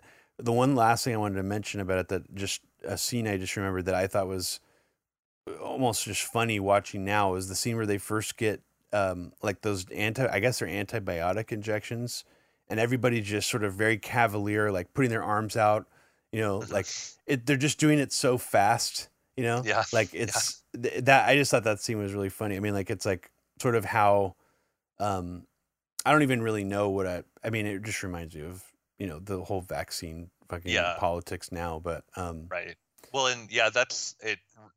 That kind of reminded me of Contagion too, where it's like everybody is so in that movie very, very, very eager to get the vaccine. Yeah.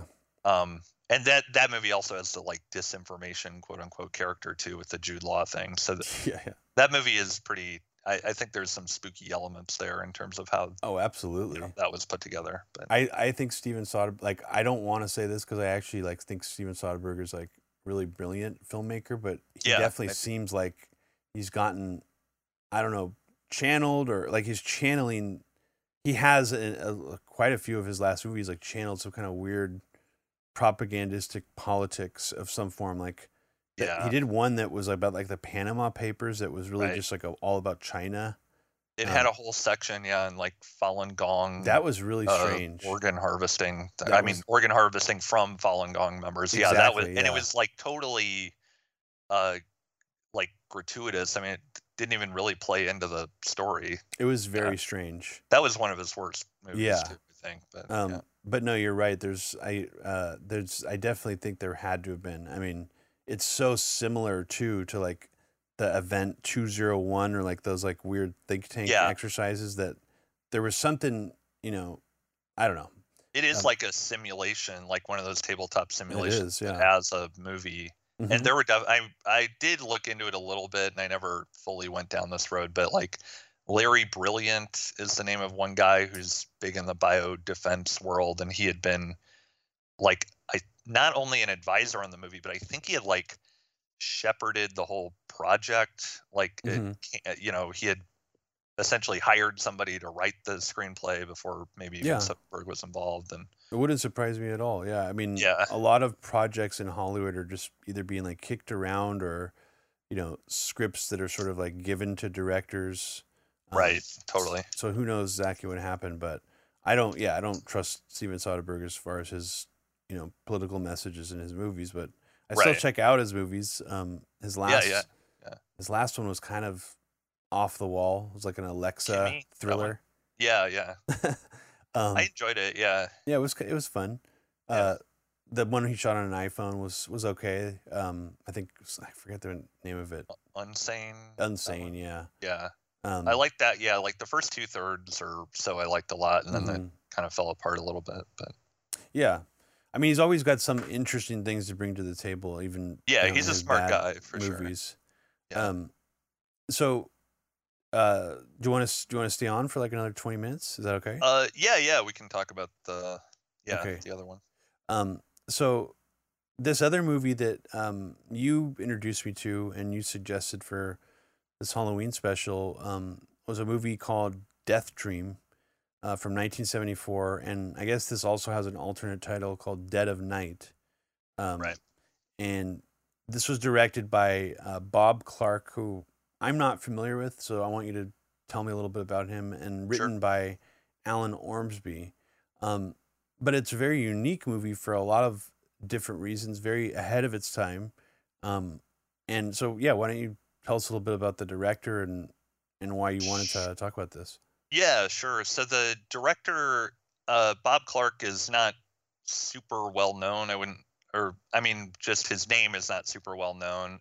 He's most famous, I guess, for directing A Christmas Story, which is obviously not a horror movie.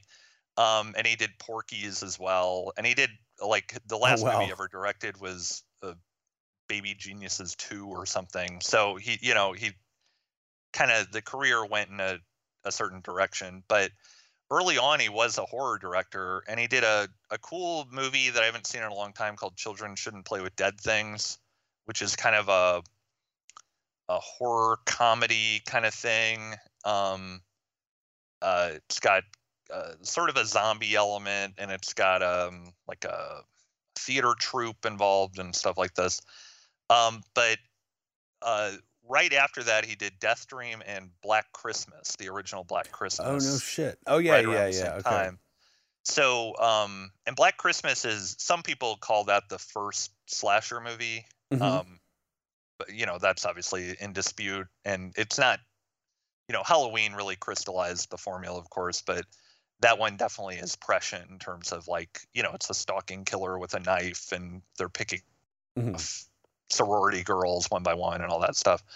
And he's Canadian originally, and I think a lot of those early movies had kind of maybe Canadian US financing or something. But this movie I had seen years ago, and it always really stuck with me. And part of the reason is that it came out in 1974, and it's one of really the first narrative feature films that is directly about the Vietnam War, which is kind of crazy to say because the war was going on for like 6 or 7 years at that point. And, I'm sure you could find underground movies that allude to the Vietnam War, and, movies that at least mention it maybe in a by the way kind of aspect. But this movie begins in Vietnam with a soldier watching a bunch of his friends get killed, and then he himself gets killed. And through kind of not any mechanism that's really explained or anything, his mom's like prayer that he will come back, that he'll come back and that he doesn't die comes true. And so he shows up back at home as somebody who doesn't seem like himself, led to believe. He's played by a guy I don't know, Richard Backus, who has a very weird kind of eerie, smiling mannequin sort of quality about him. And he's kind of like, I mean, he's definitely physically there, but he's kind of a zombie. He's kind of a ghost. He's kind of a serial killer. It's sort of it's in that period where they hadn't really like crystallized genres so much. So it's like sort of a zombie movie. It's sort of a slasher movie. It's not really either of those, kind of a ghost story. And what's I think really interesting about it is that it, one, that it is so one of the first movies really to directly, like mainstream narrative features to address the Vietnam War. And the way it does it is, I think, kind of fascinating because it's this idea that I think is also in play in The Crazies, that like the war, the big fear, I think, and you could read this into other horror movies of the early 70s too. The big fear is that the war is coming home, like there's kind of like a guilt complex about it. You can kind of feel that in the movie where it's like, we sent these guys off there to do these terrible things, and what if they came back and started doing them to us, And The Crazy is kind of like, we have this military infrastructure that can do these terrible things. What if they start doing that to us? So for him, he goes back to his nuclear family, and of course they're pretty fucked up as it turns out. There's some interesting elements too with the kind of generation gap. That his dad is like, well, I fought in World War II, and I don't go around complaining about it or whatever. And meanwhile, we find out that he's a sort of raging alcoholic, yelling at his son and all this stuff. So I think there's a lot of interesting stuff there. And it's a little, I mean, it's fairly slow in how it develops. So, it probably could use a few more kills, to juice things up. But the kills that are there are pretty effective, I think. I think just the scenario is what kind of captures it for me, or what is intriguing, I think, about it. Yeah, it's really interesting that it, I mean, as far as I can tell and then I know of it, it does seem to be like one of the earliest films to reference the Vietnam War. It has imagery in it that seems like it's really influenced a lot of stuff that's been about like trauma during war afterwards. I mean, just the opening, I guess, I don't know if it's supposed to be literal, but like if it's like a flashback to him getting killed or if it's a dream, it reminds me of a lot of stuff that came out afterwards. I mean, like the sort of the fire, the darkness. I mean, the shaking camera, the sound effects. So that in of itself is really intriguing to me, that it seems like, this sort of darkness of the Vietnam War is like also on display in here, just visually and aesthetically and cinematically. So, But then what also really struck me about it was if I didn't know what this movie was about, like if I had, let's say, missed the first like 20 minutes of it or something, or 15 minutes, and just jumped into it, the movie can almost read like this guy just has like terrible PTSD. Yeah, and totally. He is like blank.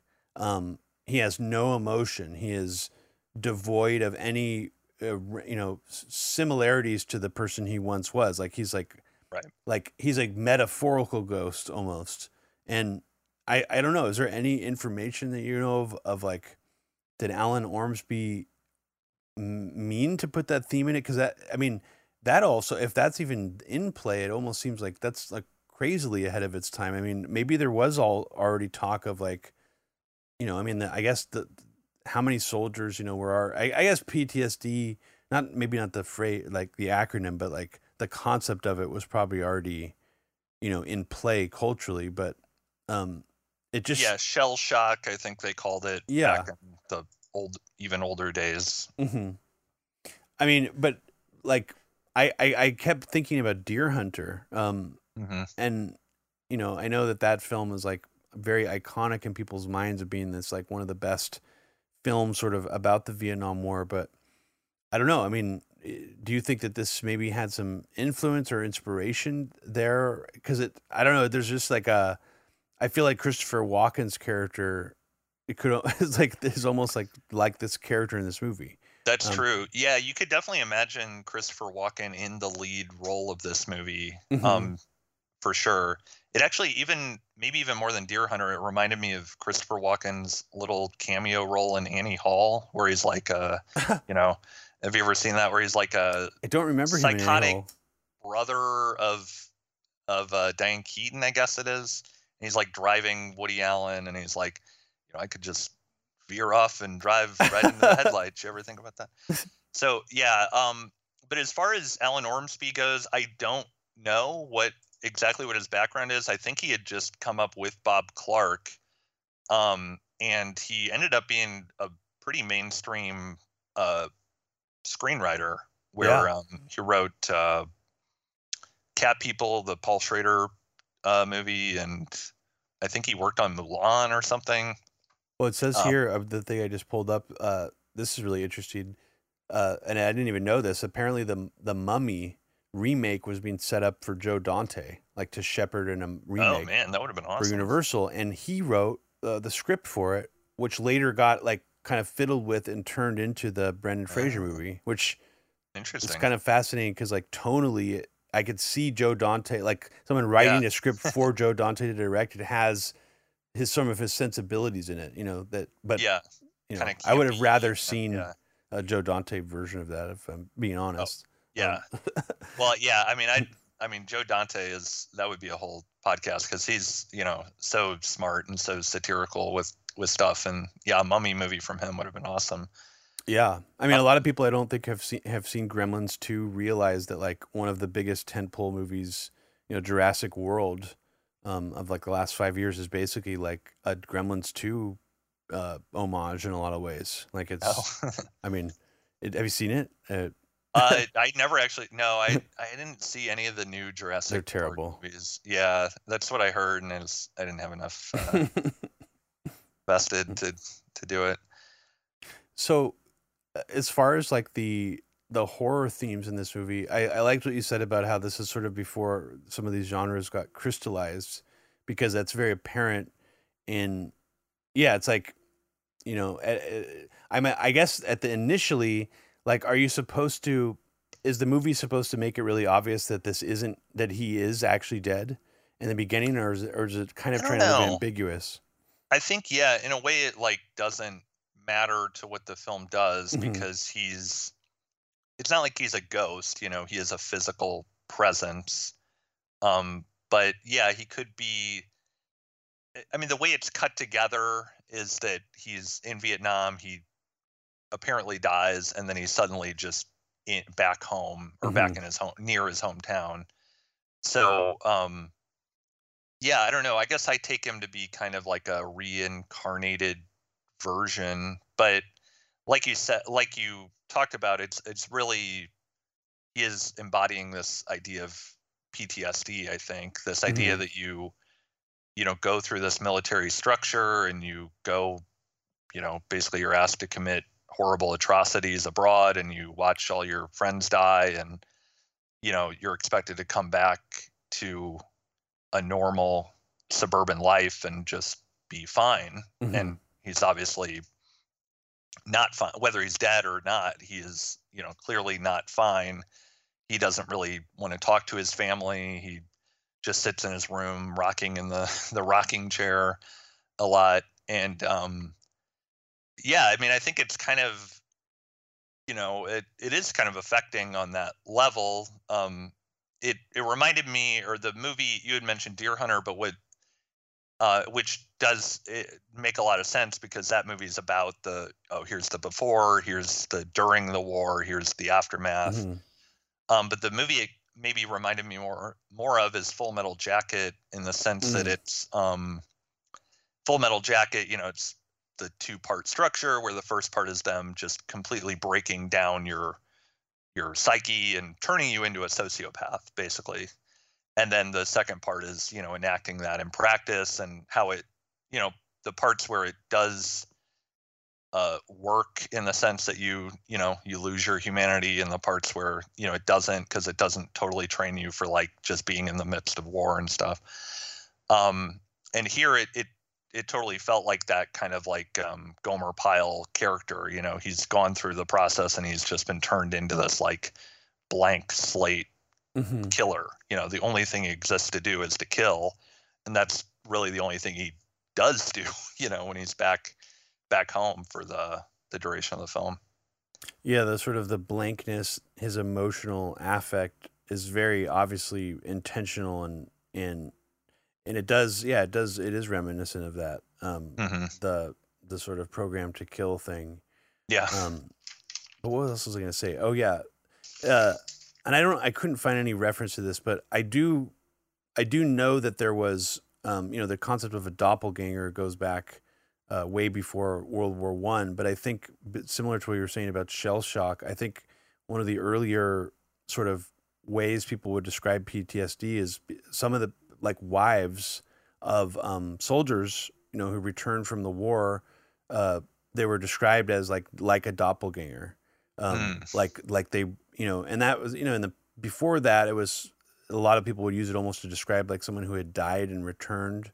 But I like that idea of that like, maybe that he was sort of playing with that concept. Like it's, it's not really him. It sort of embodies more of like what a doppelganger means, right. Where it's like, and the way the family sort of reacts to him initially, I feel like probably the main weakness of the movie for me was that maybe a little bit too much of his family in it. But I thought that that was like a really integral part to like establishing that he isn't the same person, and they're like, they still want to love him and he's their son, but then like they just know something's not right. Right. And then, I mean, that brutal scene where he he strangles the family dog. Yeah. But that one was interesting because it's like you could almost see that too as like a guy with PTSD snapping, like totally. You saw that scene in another context, or even the scene where the guy is talking about World War II, and he's like talking about it really casually, and like and the guy and he just sort of looks stone faced, like he's reliving something in his mind, So I don't know. It would be interesting to find out what inspired this movie, like why they decided to focus on that. And then it ends with, I don't know if you want to talk about the ending. I mean, the sure. last scene was like particularly, I don't know what political commentary they're trying to make there, but it did seem like, I mean, I'll just spoil it. If you haven't seen this movie, fast forward. But the sort of the main character, this doppelganger or ghost version of himself, is almost like disintegrating or like physically, like just, I don't know if he's like aging rapidly, or it's almost like he's becoming decaying, like he's like becoming like a zombie, like decaying. Right. And at the very end, he's basically like takes his mom to what looks like a weird makeshift gravestone of like where his grave was. And I don't know exactly. I mean, did they show that at a previous point in the movie? Yeah, there's a moment earlier in the movie where he goes to a graveyard, but you don't really know what he's doing. And I guess it turns out, and it's a little clunky, the beginning part, how it does it. But he had basically written his name and dates of death on the grave, the headstone.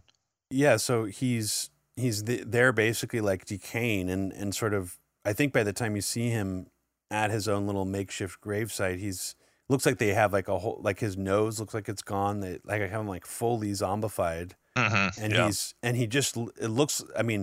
looks like he's just trying to bury himself in the dirt. Like, and his mom is just sort of like crying and like kneeling above him.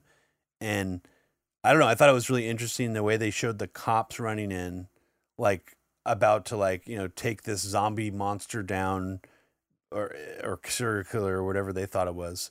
Right. And then instead they're just sort of like stunned by the scene that they're watching. Really interesting choice for like the way to end a horror movie. I don't really never seen anything like that where it's like, what are your thoughts on that? Well, yeah, I think it is really affecting, and it is strange because again, it's where he is kind of a zombie, I guess, but he also like steals blood or he kind of sucks out the blood or injects it into himself. Yeah. So he's sort of like a vampire a little bit too. Yeah, that's true. Yeah. She sees the track marks on his arm and she's like, what's wrong? Like, what happened? And that, I mean, I guess I took that to be kind of an allusion to the like heroin addiction, exactly, that soldiers would come back with. And the thing I think is really interesting is the dad character who, is like very dismissive of him. He's like angry almost immediately when he comes back home. And what you kind of start to realize, I think, is like his dad was in World War II. He never dealt with any of the horrible things he had seen there and done, probably. And, he just deals with it by drinking a lot. And then in the end, he has this choice where again, this is a big spoiler, I guess, but you think he's going to kill his son because he's been so angry with him the whole movie, and instead he kills himself. And so I think, again, it kind of plays into that, like, this is a guy who's really never dealt with the, trauma he dealt with, that he went through in, his own military experience. Yeah. And we talked a little bit before we recorded this about, just threw out the idea, like maybe we should talk about reflecting skin because it's got like a, it has underneath it like this sort of this I think a really sort of well done, I don't know, theme of like nuclear war, America overstepping their, just overstepping and acting insane, but I don't know if part of the reason you wanted to watch this movie is because it seems more real. Like this movie actually has a lot of relationship to that movie, like soldier coming home, acting different, being distrusted. I don't know. It kind of makes me wonder if it's sort of this movie. When I see movies like this, I'm like, this seems like it's inspired a lot of later works, but it's like, no, I've never heard anybody talk about it before. It's like one of those weird movies that sits in that zone where it just feels really influential, but was it? Like, cause it's like, just, you would think by now someone would be like, yeah, this movie is like fucking, it was like one of the first Vietnam War films. I mean, had you seen someone write that about it before, that it was one of the first, or did you just sort of discover that on your own? I don't really, I don't think that was what initially I heard about it. I don't really remember where I had first heard about it. Just probably like looking for obscure good horror movies or something. But yeah, I mean, as far as the reflecting skin goes, which is another one that's, somewhat obscure, I would say, from the 90s or late 80s, early 90s. I think early 90s, yeah. Okay, yeah. And there's definitely a lot of similarities with the post-traumatic stress, what we would call that, and the decaying things that happen there. Mm-hmm. It's definitely more stylized in The Reflecting Skin. Yeah. Which is more, kind of Lynchian too, and has a lot of other things going on in it too. Yeah. Yeah. What other movies by what's his name, Bob Clark, the director? Yeah. What other movies by him besides Black Christmas have you seen or would recommend? Because this is like I have only seen Black Christmas and this one. Children Shouldn't Play with Dead Things, which was his first one. I'd say that's definitely worth checking out. And that's a zombie comedy film? Yeah, it's kind of hard to explain, and that's partially because it's been a really long time since I've seen it. But it's and it's from the early 70s. That's wild. So this is like, was this like the first like zombie comedy movie? I mean, like, this guy seems really innovative. Yeah, it probably had to be pretty close to it, I would think. I mean, I'm sure it was meant to, in some ways, play on the hype from Night of the Living Dead. Mm-hmm. But yeah, that's a good one. And there's one called, he kind of went in more of a mainstream, I guess, comedy direction in the 80s, but there's one called Murder by Decree that's really good. It's a Sherlock Holmes. Basically, it's Sherlock Holmes investigating the Jack the Ripper murders. And it has this kind of it's not exactly a comedy, I guess, but it's got kind of I don't know what to say, like light tone or sort of slightly cartoonish tone that I think makes it a fun one for sure. So yeah, those are the ones. I mean, and I guess A Christmas Story, if people haven't seen that, but wow, he's directed Baby Geniuses. Yeah, Baby Geniuses 2. Wow, and another movie that I've somehow seen of his that's like really obscure is the Loose Cannons with Dan Aykroyd and Gene Hackman. It's like a Lethal Weapon style, sort of like buddy comedy. Okay. Well, okay. Yeah, that's a good pairing. I mean, Gene Hackman and Dan Aykroyd. Hell yeah. I've not seen that one though. Yeah. We'll have to do another podcast about Nothing But Trouble at some point. Yes, yeah, that is a bizarre film. It's like that's like a Dan Aykroyd's like I think it was like a labor of love. Like he was like, yeah, he was like, I really want to make the movie about the grotesque monsters, penis noses. So, do you want to leave anybody with any final thoughts about Death Dream or any other movies that you want to throw out there off the top of your head, like in terms of that are more politically poignant now, like horror movies? Well, yeah, I don't know if I have a good answer to that, but something that I was thinking about as I was watching these two, which are from the same era, the early 70s, when I think horror was kind of like sort of coming up.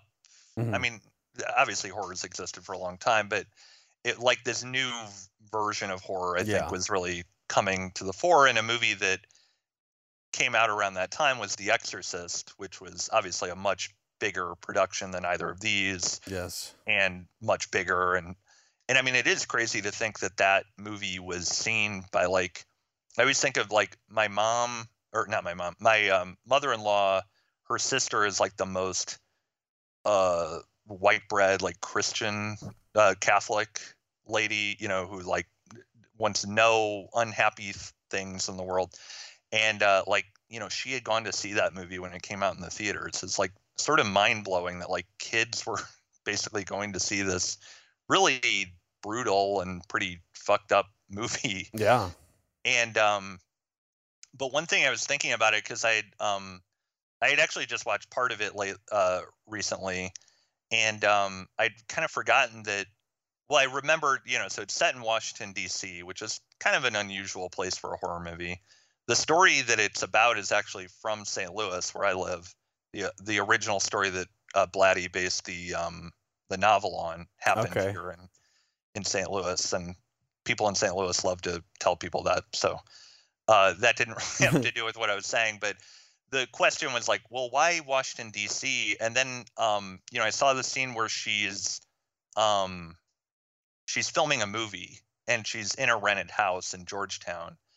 and the movie she's filming is like there's like a campus protest or like a student protest going on, and like there's like a guy on the microphone, and I think he's saying something like "burn the place down" or something like that, and then she kind of takes the megaphone, and like talks the crowd into like, "Oh no, don't do that, I know you're unhappy."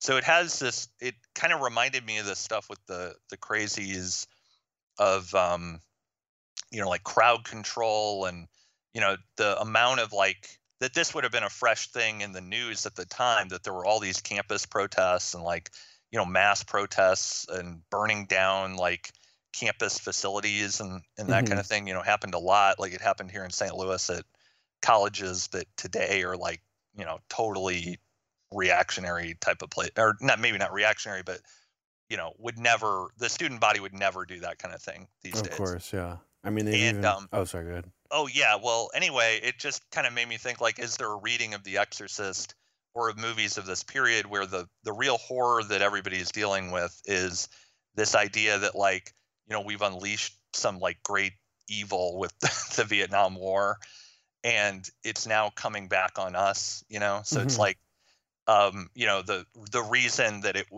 that this evil spirit, which comes from the epilogue in that movie is like filmed in Syria, so it has a primeval thing. But then it's coming to Washington D.C., the seat of power of the U.S. empire. It's called, she knows it as Captain Howdy, which is a very American, like, classic American sounding name, and even maybe military. So it's like, I don't know, I just got into my head about thinking you could kind of read a lot of these films in the early 70s in this way, that it's like the horror and violence of the Vietnam War that the society is not really dealing with is like busting out in these super, increasingly violent and dark horror movies, like Texas Chainsaw Massacres from that same era too. Absolutely. And has a very, just brutal quality about it. And, if you flip ahead to like the Iraq War period is when like the torture porn movies started coming out, and, at the same time that the U.S. military and CIA were literally torturing people around the globe. So, I mean, it's interesting. I don't know, like the intentions of the filmmakers may not necessarily be like, I'm making a commentary on the Vietnam War with The Exorcist, or, the Saw movie is maybe not directly about Guantanamo, but it does feel like it speaks to some like, burbling underneath absolutely in society. Yeah, I mean, it's really interesting because, like, just the fact that, I don't know, like, I mean, one thing that came to mind while watching this movie and while we're talking is, like, you get these, like, what you're saying is probably very true. Like, even just the genre of, like, horror itself becoming, like, this genre in the 70s. It existed before, but it didn't really become the genre that it was in the 70s. Was just sort of it was almost like an expression of this sort of this horrifying scenario in a lot of ways, and a lot of that violence, I feel like, I don't know how much more Americans were exposed to like footage of like dead civilians in Vietnam or things like that, but like they were exposed to like troops coming home like with severe injuries, a lot more than we've ever experienced in like our generation, and that in of itself is like pretty horrifying, to witness.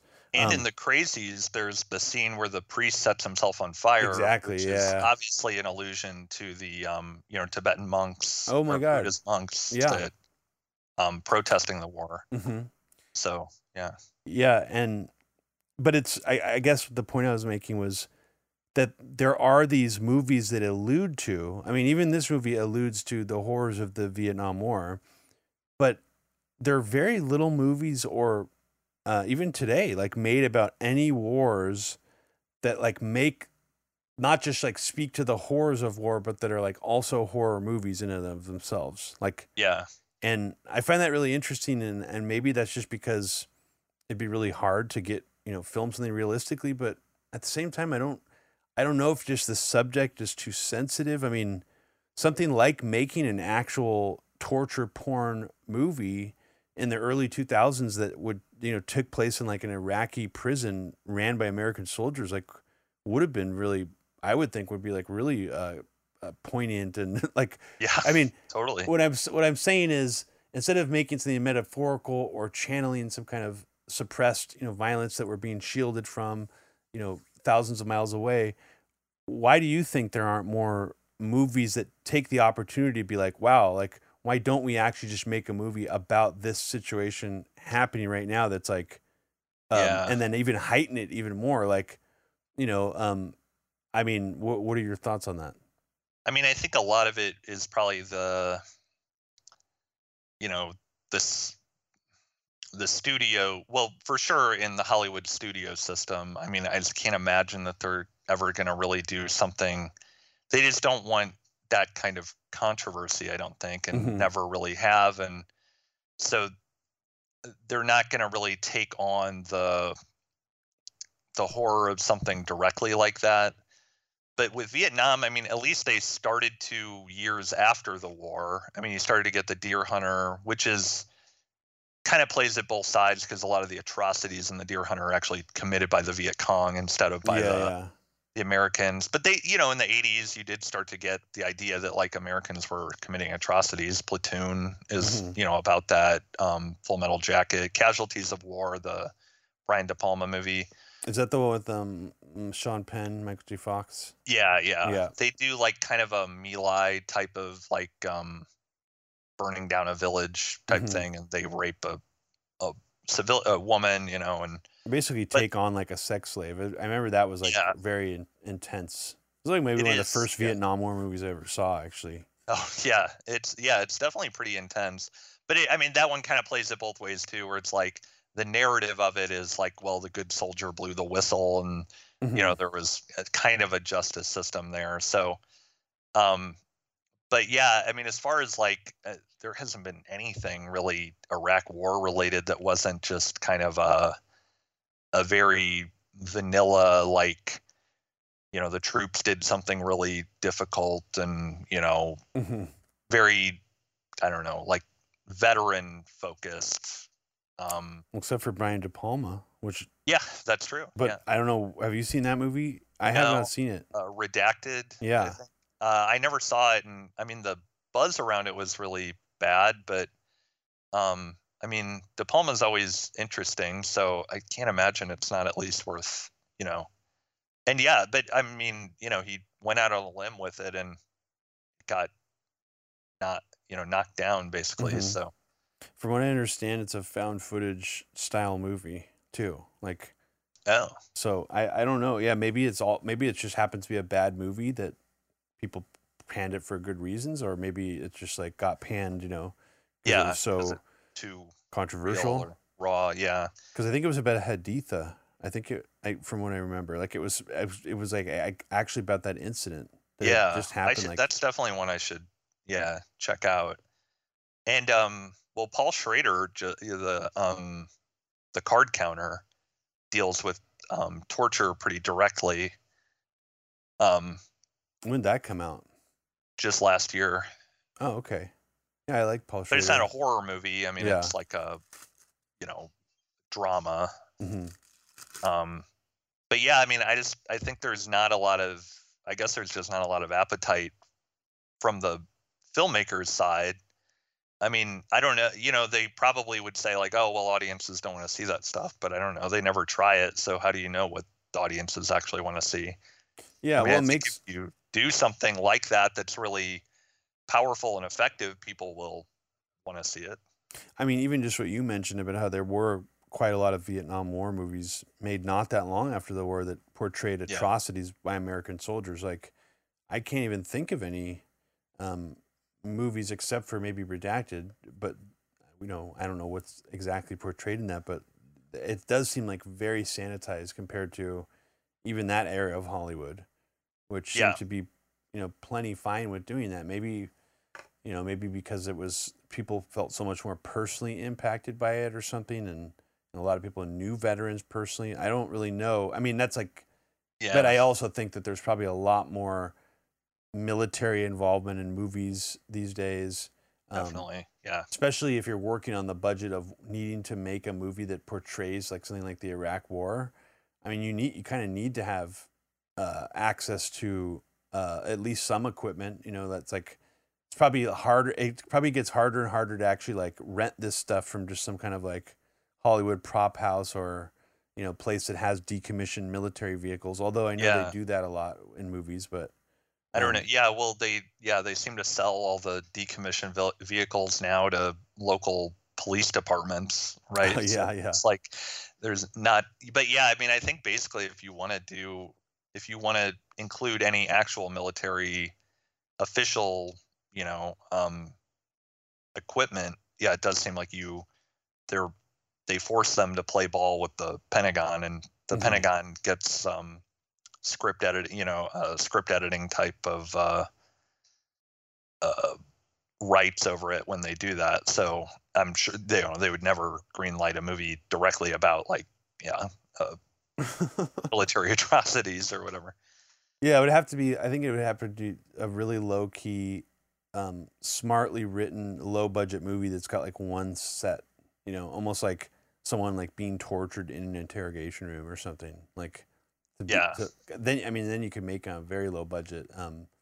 But yeah, I guess I've always been just like waiting for someone to make a truly, kind of almost even just platoon level movie about Afghanistan or Iraq, and it's just never happened. No, instead we get like 12 Strong, which is about like how the military went in with the Northern Alliance and the CIA and started the war real good.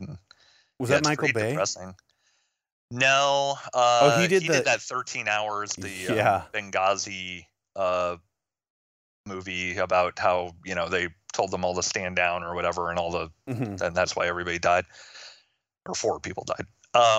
But no, 12 Strong, it was not even as big. It was like a few years ago, and it was just total propaganda type of movie about, we rode some horses with the Northern Alliance and fought the bad guys, and it's so disgusting that's like almost 20 years after the war started, that's the kind of movie they're still giving you.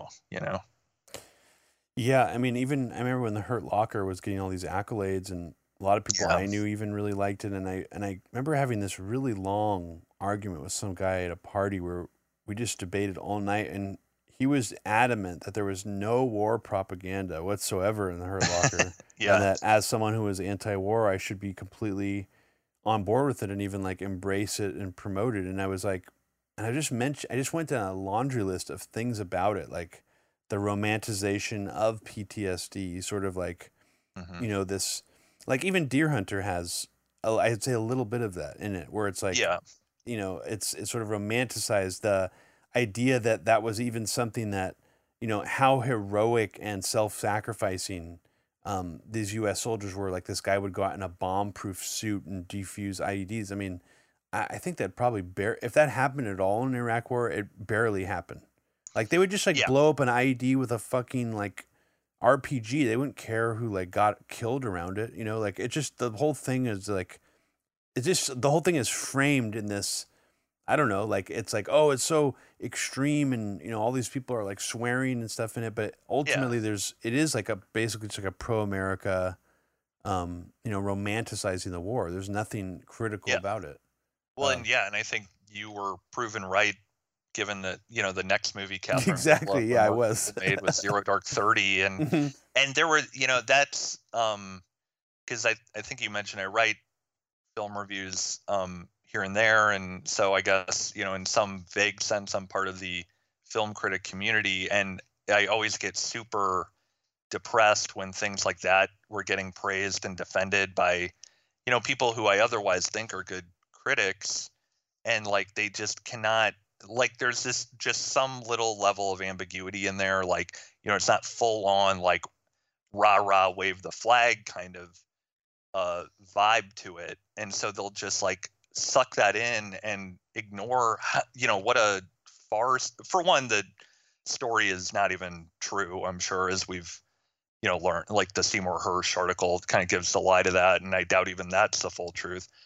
But just the idea that like that torture it was in any way leading to like Osama bin Laden being captured and all of this stuff. It was just a really depressing for me to see people who are more like, film people really buying into it, because I do think, good critics can really see through that kind of thing sometimes. But with that movie in particular, it just seemed to like fry some people's senses. It kind of embodied this like liberal Obama era mentality in a way. Yeah. Yes. It just seems it captured it so perfectly, even more so, I'd say, than Zero Dark 30, which is almost like, in retrospect, almost seems like more hawkish or more egregious than Obama himself like acted, or his orations. Like he seemed more measured or whatever. Like that movie almost seems more like a Bush era kind of a thing, but with like a a sheen from the Obama era production values wise. Yeah. And the kind of liberal CIA idea is very much there. Yeah. Also, it is interesting that Kathryn Bigelow's like whole style of filmmaking, I think, kind of really shifted, or was almost like inspired by another movie, which I think is like, was very much based on American propaganda, United 93 by Paul Greengrass. Yeah. It seemed like her style took a heavy influence from his sort of like shaky cam. Like I mean, her earlier movies kind of felt a little bit like that, but they just seems like a completely different era. But the only reason I mentioned her or even went off on this is because I wanted to circle back to just giving a slight mention at the end of this Halloween episode, Media Roots Radio, to another interesting vampire film that, like the film Martin by George Romero, which is a pretty overlooked vampire movie. Yeah. Kathryn Bigelow's first film, called Near Dark, starring Lance Henriksen and Bill Paxton, is kind of plays with a similar theme. It's like, what if vampires were these like homeless guys who all live in a van together and just seem like miserable? And it's an interesting movie. It's got a great score. It's not a perfect movie by any means, but like if you like vampire movies or like 80s horror, definitely check it out. Yeah, it's definitely got a cool vibe, like the sort of like Wild West, like a neo-Western with vampires kind of thing. And like From Dusk Till Dawn, I think kind of took that in a different direction, but probably inspired by Near Dark a little bit. Yeah, I mean, there's so many. We'll have to dive a little deeper after we're done recording this to see what other like obscure political horror movies we haven't seen, because there's got to be some other ones out there. I mean, yeah, I'm sure, like, even with the Iraq and Afghanistan war, I don't know, there's got to be something that's just like super, super low budget. Maybe it's terrible, but just something that, I mean, there is the Blair Witch people or the guy made a Afghanistan horror movie. It's like a ghost movie almost. Oh, did he? Yeah, I wouldn't say it's good, but it's interesting.